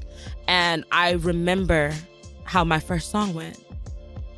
And you want to give us a little snippet right here? I'll give you a live on Ben Talks. I'll give you a little exclusive. There you go. It went like, how would I go without you in my heart? How would I live to know that we are apart? How will I know you are not sticking with me? That will mean everything Wow, that's that. Everything to me. Like, yo, that has like that was I was 8 years old when I wrote that. That's like, how music sounded back when we were kids, though. Like, yeah. That sounds like very much like a little Tony Braxton ballad, like Brandy, like those people. Like that's what that sounds like. Yeah, and you're naming all of my influences. My mom played Tony Braxton all the time, and I listened to Brandy, Lauryn Hill all the time. So I wrote those songs and I would perform in my like neighborhood. I would like have. I had a group of girlfriends. No. But we would create like these little fortune tellers. We'd buy like cakes and shit from like Key Food and sell them for 25 cents. We were entrepreneurial. And we would perform on our block. There was like, my block was like all black, you know, just. Oh, it's Jamaica Queens. Well, I lived in Rosedale, so like, yeah. Oh, okay. Yeah, Rosedale. Yeah. So like we had space. A lot of Haitians. Then Nigerians and Jamaicans. So we would perform for them and whatnot. And so that was like one of the first times I wrote. But after that, I was 8, and after that, it took me a while to continue. It took me a while to get back into it because shortly after that, I'm growing up. Now I'm in middle school, whatever. Now I'm hitting puberty. I'm concerned about all these other things. So it was, and also I didn't really know anyone who was writing music. It was like, I was literally the only person that I knew who was doing that. So there was no one to really help me cultivate that. And so it wasn't until I actually became a teacher. And this was, I became a teacher 5-6 years ago. And when I started working, I just had so many talented kids around me. And by my 3rd year of teaching, I started a songwriting club in my school. And I was like, you know what? I got to take this seriously. I'm telling these kids they can be everything they want to be if they put their mind to it. And here I am at 24 telling myself that I can't be what I wanted to be when I was 8 years old. And that's crazy because it's just like, I'm 24, I haven't died. And I've always written songs. So even though I didn't get that development that I wanted, I would always be like, I remember in college on campus, I'd be like, yo, if I was a songwriter, this shit would be lit. And I would like write it up in my phone and be like, yo, and then throw it away, right? And I have tons of notes, tons of songs, and that's why I keep all of my phones. I still have my iPhone 3, because I have notes of songs that I've written that was like, yo, if I was a songwriter, this would be lit. So, sidebar, Eddie's a hoarder. basically. So that's how I ended up coming back into it. And that was 2016. And since then, I've been writing, I've been performing and just really facing a lot of my fears. When I was younger, I was fearless. I would just get up and just do shit. And like, there's my soul has like 2 sides of it. Some parts of me just kind of like, I don't really want all that attention. I don't really need that. And that's a lot of what society has done to me. Yeah. Like over time, you have all these expectations about who you're supposed to be. And then you end up in these boxes and it's hard to break out of it. So I'm happy to finally be back to who I feel like I really am. That's dope. So how it's been like, cause I know, especially when you're Nigerian and my parents are Haitian and like usually they want the traditional like career path. Yes. For you. When you tell them anything, you tell them you're interested in doing anything outside of medicine, law. What else do they allow? Engineering. They kind of like turn their eye at you. So at worst, nursing. Yeah. So how's the support been like for your songwriting and your music? No, I gotta say, like, surprise, like my family's, once again, they're just so interesting because on one hand, like I said, I wanted to leave my house because I was just like, my parents are wilding, they don't listen to me. I'm going through shit and they literally don't have the tools to help me because there's like literally too Nigerian to function. But on the other hand, they had a lot of qualities about themselves that were different from other Nigerian parents. So most Nigerians grow up in households that are either very like Christian or very Muslim. And both of my parents grew up Muslim, but they never like imposed it upon me. Right. So that goes to show that they were despite the fact that they were too Nigerian to function, there was some latitude within them because they didn't like things being forced onto them. Yeah. So there was that part of them that never liked that. And they also, I've always been, and now that I'm getting back to who I am, I've always been this person. So my family always almost expected me to be a creative. They had no idea I'd applied to Harvard, so they were shocked. They were like, you got into Harvard? Because I didn't show my parents my report card throughout high school. I was literally doing it for myself. I was like, I'm going to get out of the house. And that was my goal. And I did it. So they had no idea that I was actually good at school. So they thought, and at the time when I was in high school, I was acting. I was more so in acting and like doing dancing, doing all that creative stuff. So they thought that was where I was going to be. So they were shocked that I ended up honestly on a traditional career path. So when I said I was like going to leave this traditional career path to like pursue this creative thing, they were like, well, if you ever just need to like come home, just you can do it, and like we believe that you can accomplish it. My parents have always like believed in me creatively, which is, my mom used to take me to casting calls when I was younger. Wow. I almost got scammed when I was 10. Yeah, those things are very like, iffy. And I really put on a great performance. I mean, if I say so myself.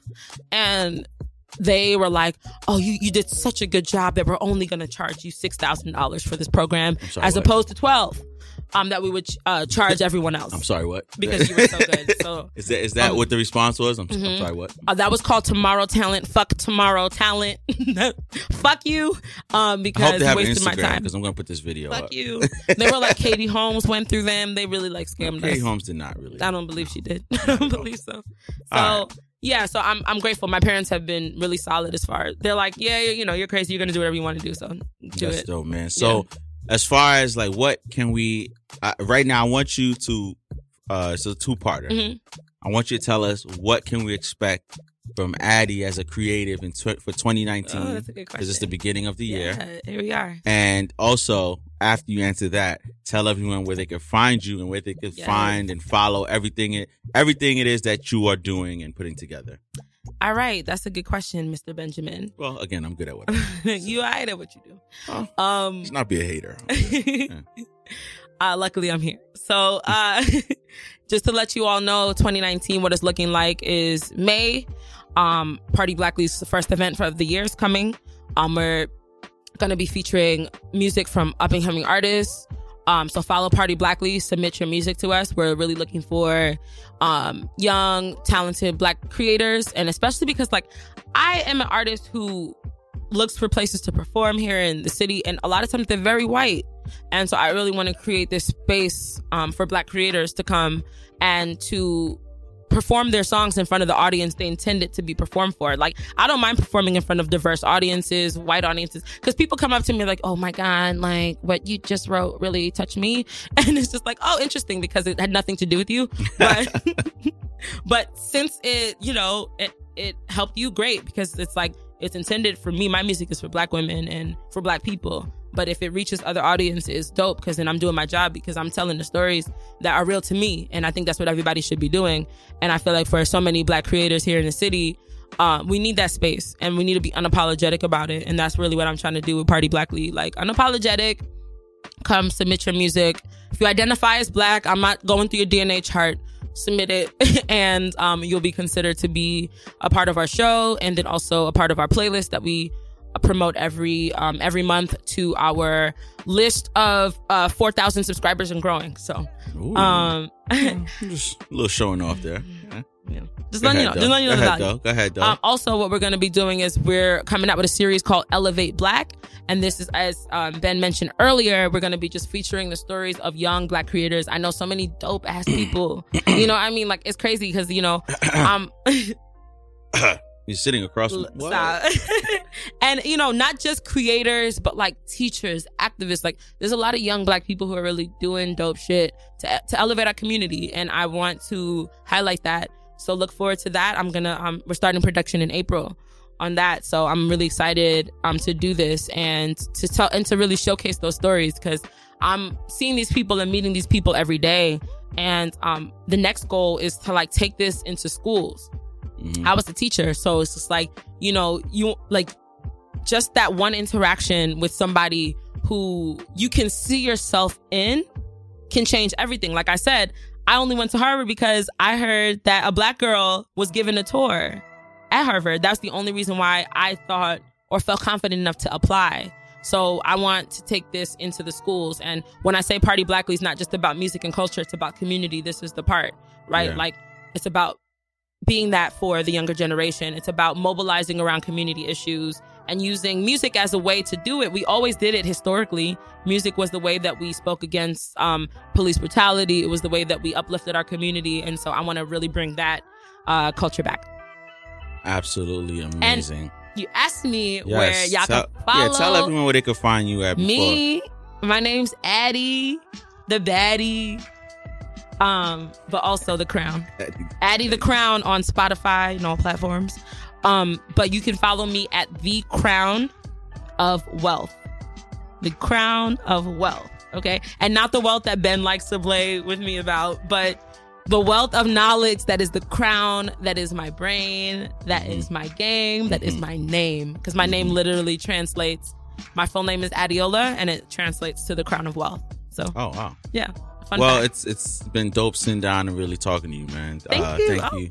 Thank you for agreeing to do this. This is the first time you've ever said that. Well, is it because we're across from each other? Now you have to face me as an equal instead of here like I always look at you as an equal, Addie. But it was a great conversation, man. I appreciate it. Appreciate you agreeing to do this. I don't know if I had a choice. All right. We're gonna take a quick break. And then we're gonna come back. You're listening to Ben Talks right here on Radio Free Brooklyn. Actually, should I do the Don't At Me Now or? Yeah, go ahead. Yeah. Yeah. I'm gonna do it now. Okay. I'm curious. Oh, you curious I'm to see curious. what this week's Don't At Me is? So, this week's Don't At Me was inspired by my travels on the train. I took the train this week. Oh, there you go. Okay, and I was getting off the train, and you know how sometimes people will stand by the door. So, what do you do when you're standing by the door and people have to get off? You typically move to the right or to the left. Yeah, you get skinny. You turn sideways. Or you leave and exit until they get off. Right. 3 options. But it was 2 people. 2 complete strangers. Didn't know each other. Neither one of them moved out the way.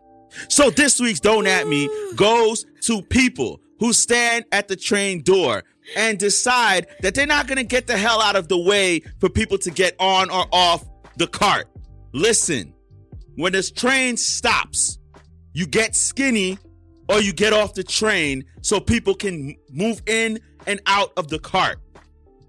Who the hell do you think you are? Standing there and not moving. You just stand there looking at people as if they did something wrong. Get out the way.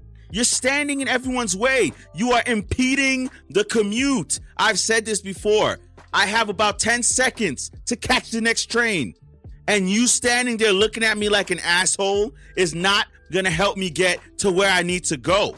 All right? Everyone knows. You get skinny. Turn sideways when the door opens. You turn sideways. It's called getting skinny. So people can move in and off the cart so that they can get out.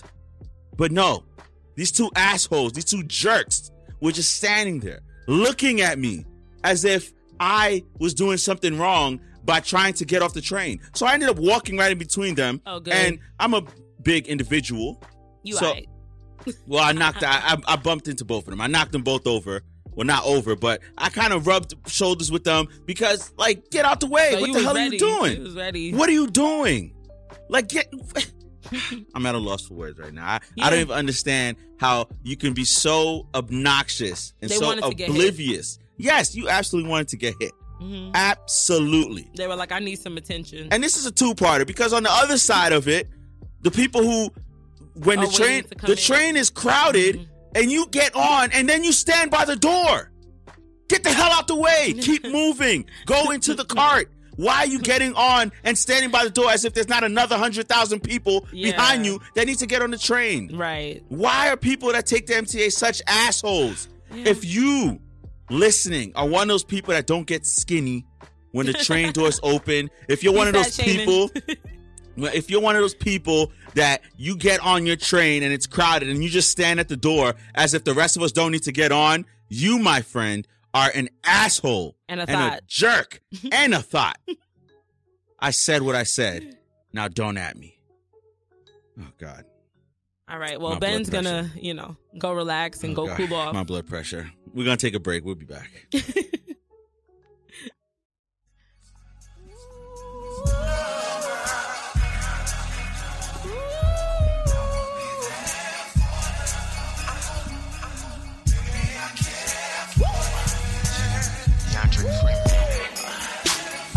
I will be there for you, baby. Yes, I will. Yes, I will.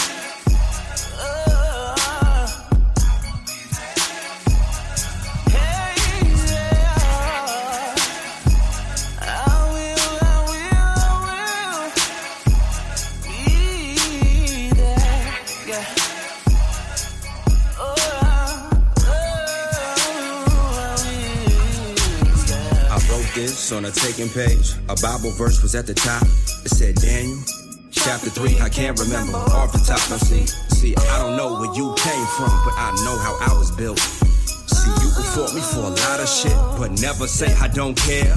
See, I've been dealing with a lot of things that you would never call fair. And if you love me, baby, don't press a nigga. You making it feel like jail. And I already been locked up once, you ain't know that. That's one place that I never wanna go back. Sorry to my mama, cause I make her wanna collapse. Ain't no other woman compares. Yeah, let it rain on me. Need it for the roots, I'ma grow my leaves. Cut it down, see the 360 degrees. I learned to give a fuck, it's the birds and the bees. You wanna have my son? He can turn into me. And do all the type of shit she don't like. He can close the door, go MIA when he need a second or when he trying to write. Now shorty, is that wrong or is that true? I go so hard trying to pay my dues. If I can't do it, we all gon' lose. And I'm a good ass man, that's why I'm so confused. But God will never give me nothing I can't handle. Even when he took my grandma was from cancer. I ain't cried once and you think that's random. When they give you what you need, but shit take plan and I swear. I will be there for you, baby. See, I will be there for you, girl. I will be there for you. Just call on me, yeah. I will be there for you. See, I will be there for you, baby. You know I will, you know I will. No, a nigga not perfect. I got a lot of attachments. I just missed my flight. I'm like, why is this happening? When everything go wrong. Got up in the cab, then I went back home. Ain't make it to Cali, it hurt my soul. Mama would say, when it rains, it pours. Nah, nigga, learn. Best friends will try to get you. Old things will try to get you. Trying to take it first and last. Yeah. They just craving my initials. Days are filled with dreams of mine. I don't like the evil kind. Why they aiming for the head? Trying to give me something to keep in mind. No, nigga, y'all don't get it. You need to backtrack and get the analytics. On the 7th day, I never rest. I'm slipping like an old transmission. Listen, just because I got a blank stare, it don't never ever mean that I don't listen, nigga. All because I just raised hell without giving a fuck. I'm still sunning niggas, man. I really need to wear rubber in this game. I feel like gladiator, killer entertainment. I just hope I got another blessing that could block the devil. Then my tumble finger wave. I'm just stating that I see the changes and I'm getting ready for some many more. I'm always there and I ain't never left, and I think that is something you ain't ready for. But I swear, I will be there for you.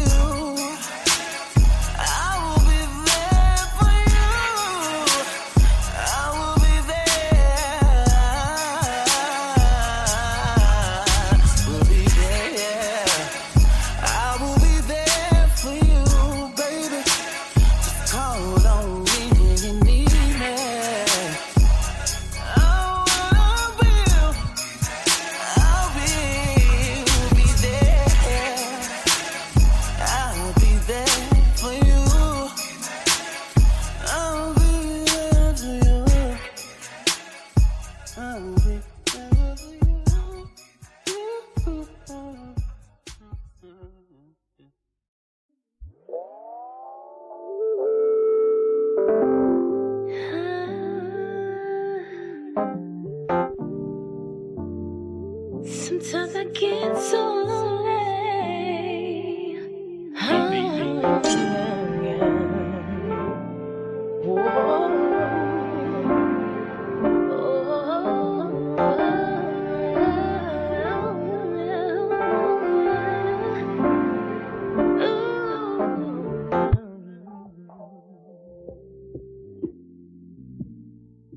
Yes, you're listening to Ben Talks right here on Radio Free Brooklyn. The best in the world, Ben Lewis and Addie the Baddie, as she just dubbed herself. Addie the protagonist, Addie the Hotep healer. Oh, that's a long. That's a lot of AKAs. You Jesus and Mero. I didn't say that Nicki Minaj actually she was inspired by me.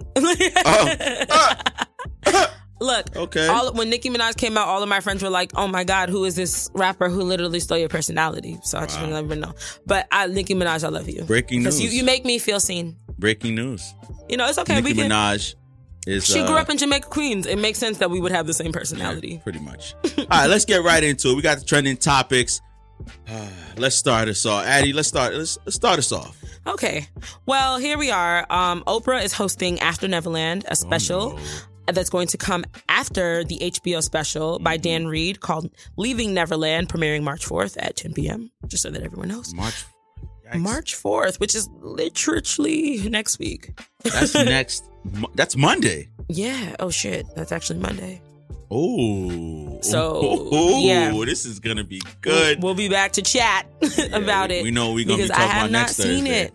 So I'm very freaking curious. But oh, man. Leaving Neverland quickly, I'm just going to go through it in HBO's description, and this is a quote from Deadline, by the way, explores the separate but parallel experiences of two young boys, James Safechuck at age 10 and Wade Robeson at age 7, both whom were befriended by Michael Jackson. They and their families were invited to his wondrous world, entranced by the singer's fairy tale existence as his career reached its peak through gut-wrenching interviews with Safechuck, now 40, and Robeson, now 36, as well as their mothers, wives, and siblings. Leaving Neverland presents their accounts of sustained abuse, exploring the complicated feelings that led both men to confront their experiences after both had a young son of their own.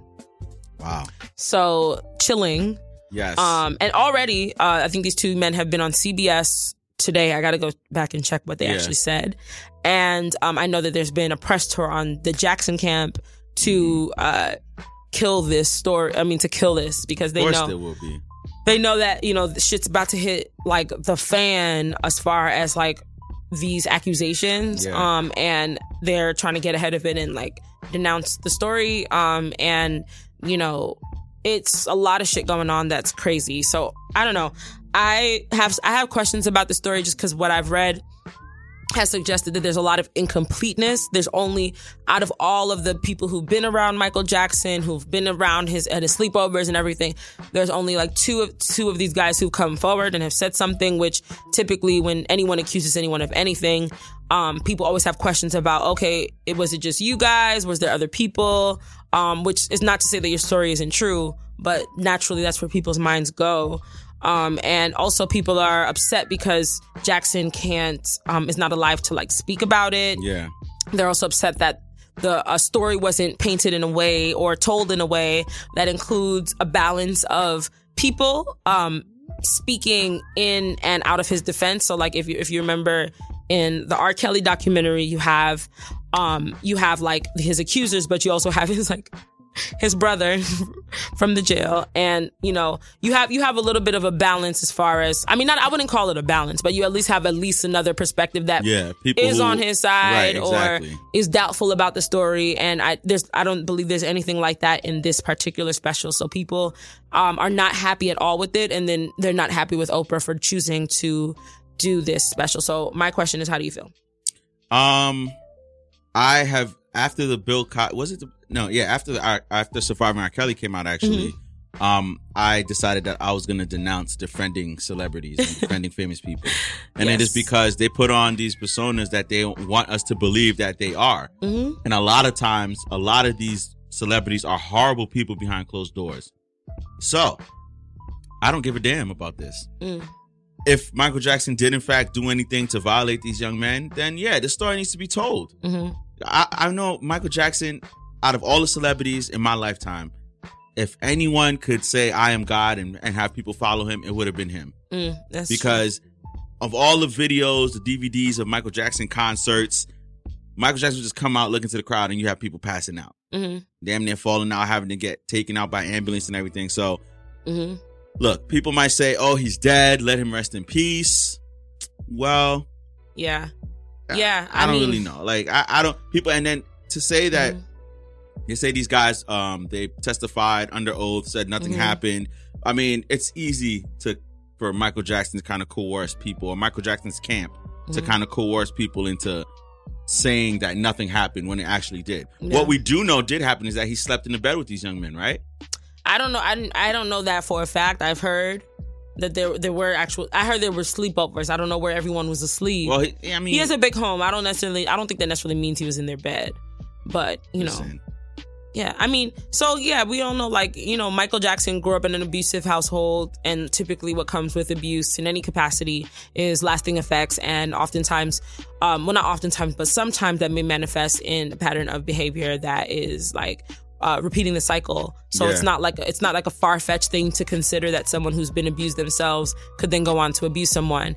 But my concern is that for me, if I'm gonna like tell a story, I want to tell the story. You know what I mean? So I just feel more so in the like kind of more so like shading, like side eye to the director. And I don't know what his like obstacles were to like towards telling the story, but to just get to like, there were a lot of people who stayed at Neverland who didn't accuse him, right? So it's just like, how do they feel, right? What is their perspective on the situation? For context, even if the story that you wanted to tell was that these people were abused and you want to highlight that story, I'm not even saying don't do that. I'm just saying I just like complete stories. That's what I prefer. And so for me, I'm more so just like upset because if this is in fact true, then then he should be held accountable. But at the same time, that doesn't mean that the full story can't be told, because if something is true, it's true. So even if I paint the picture around it, it's not going to affect the story. So I just feel like as a journalist, when you're going to build a whole documentary off of two accounts, especially for someone such a big name, it's kind of like, what were you really trying to do? As far as like, you could, like, if you wanted to really drive the story that like these people were abused and these, then tell the full story. And so that's where I'm kind of like getting a little like, I'm not liking the way I'm seeing this coming together. Yeah. But it doesn't mean that they're not telling the truth, right? And so my question is like, is it right to discuss someone who's dead who can't defend themselves? Because I have some thoughts there. Like, on one hand, like if it was me, or if I was abused, or if anyone I knew was abused, I wouldn't give a shit if they were dead or alive. Like, I would want to say my piece whenever it came to me, and it's not up to anyone to tell me when that's possible. But what do you think? He wouldn't even say, like, Michael Jackson wouldn't come out and say nothing. If he was alive, he's just gonna speak to his representatives and speak to his estate and speak to his camp. He wouldn't physically get in front of a camera or anything like that and say, I absolutely did not do these things. So he wouldn't come out and try to defend himself anyway. Well, maybe he would. I doubt it. Didn't he do? I'm pretty sure he did before. I doubt it. And back when they accused him in the 90s, I'm pretty sure he was like, I did not do that. I'm pretty sure he said that declaratively. Look,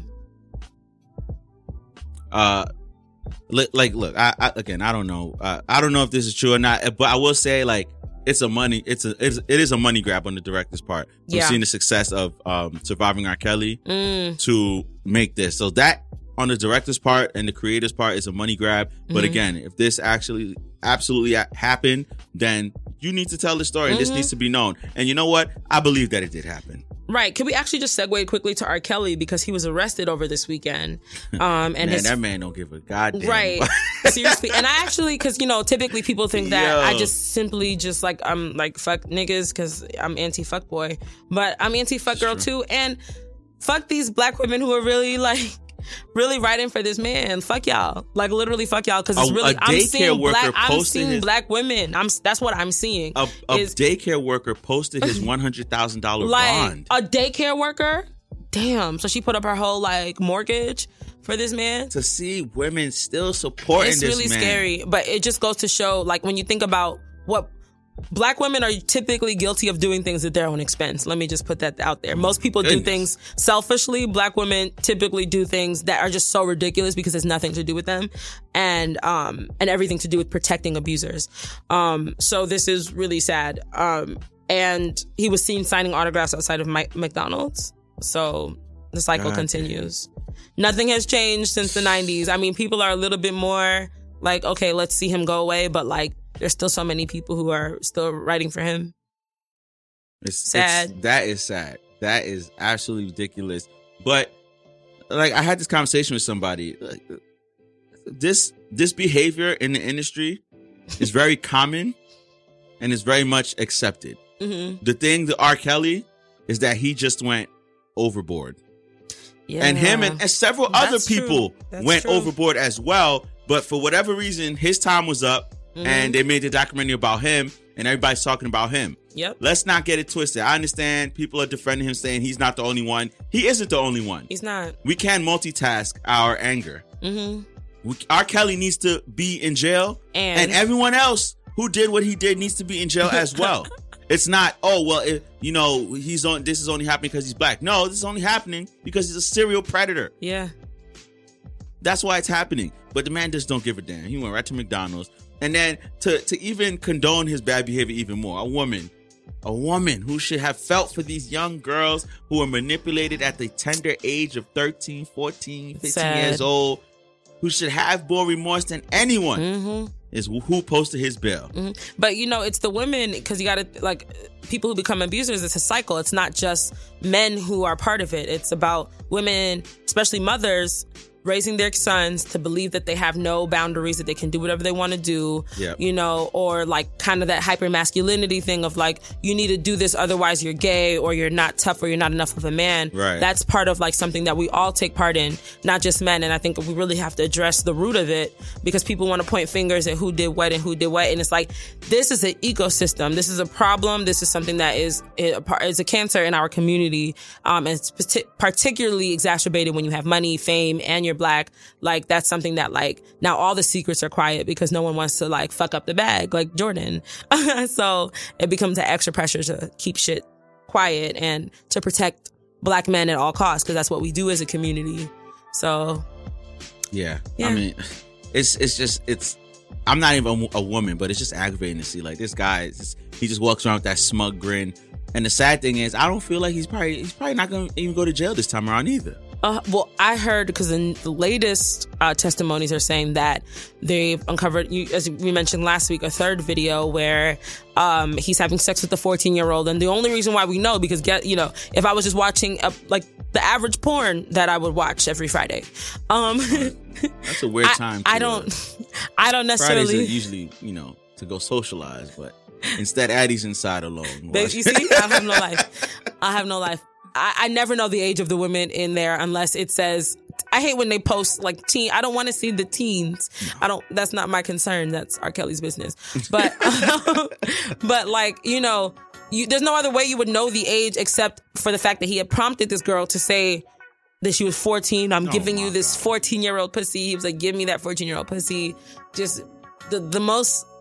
How you can defend this nigga. This is a great example of I wasn't there, but I know that nigga did it.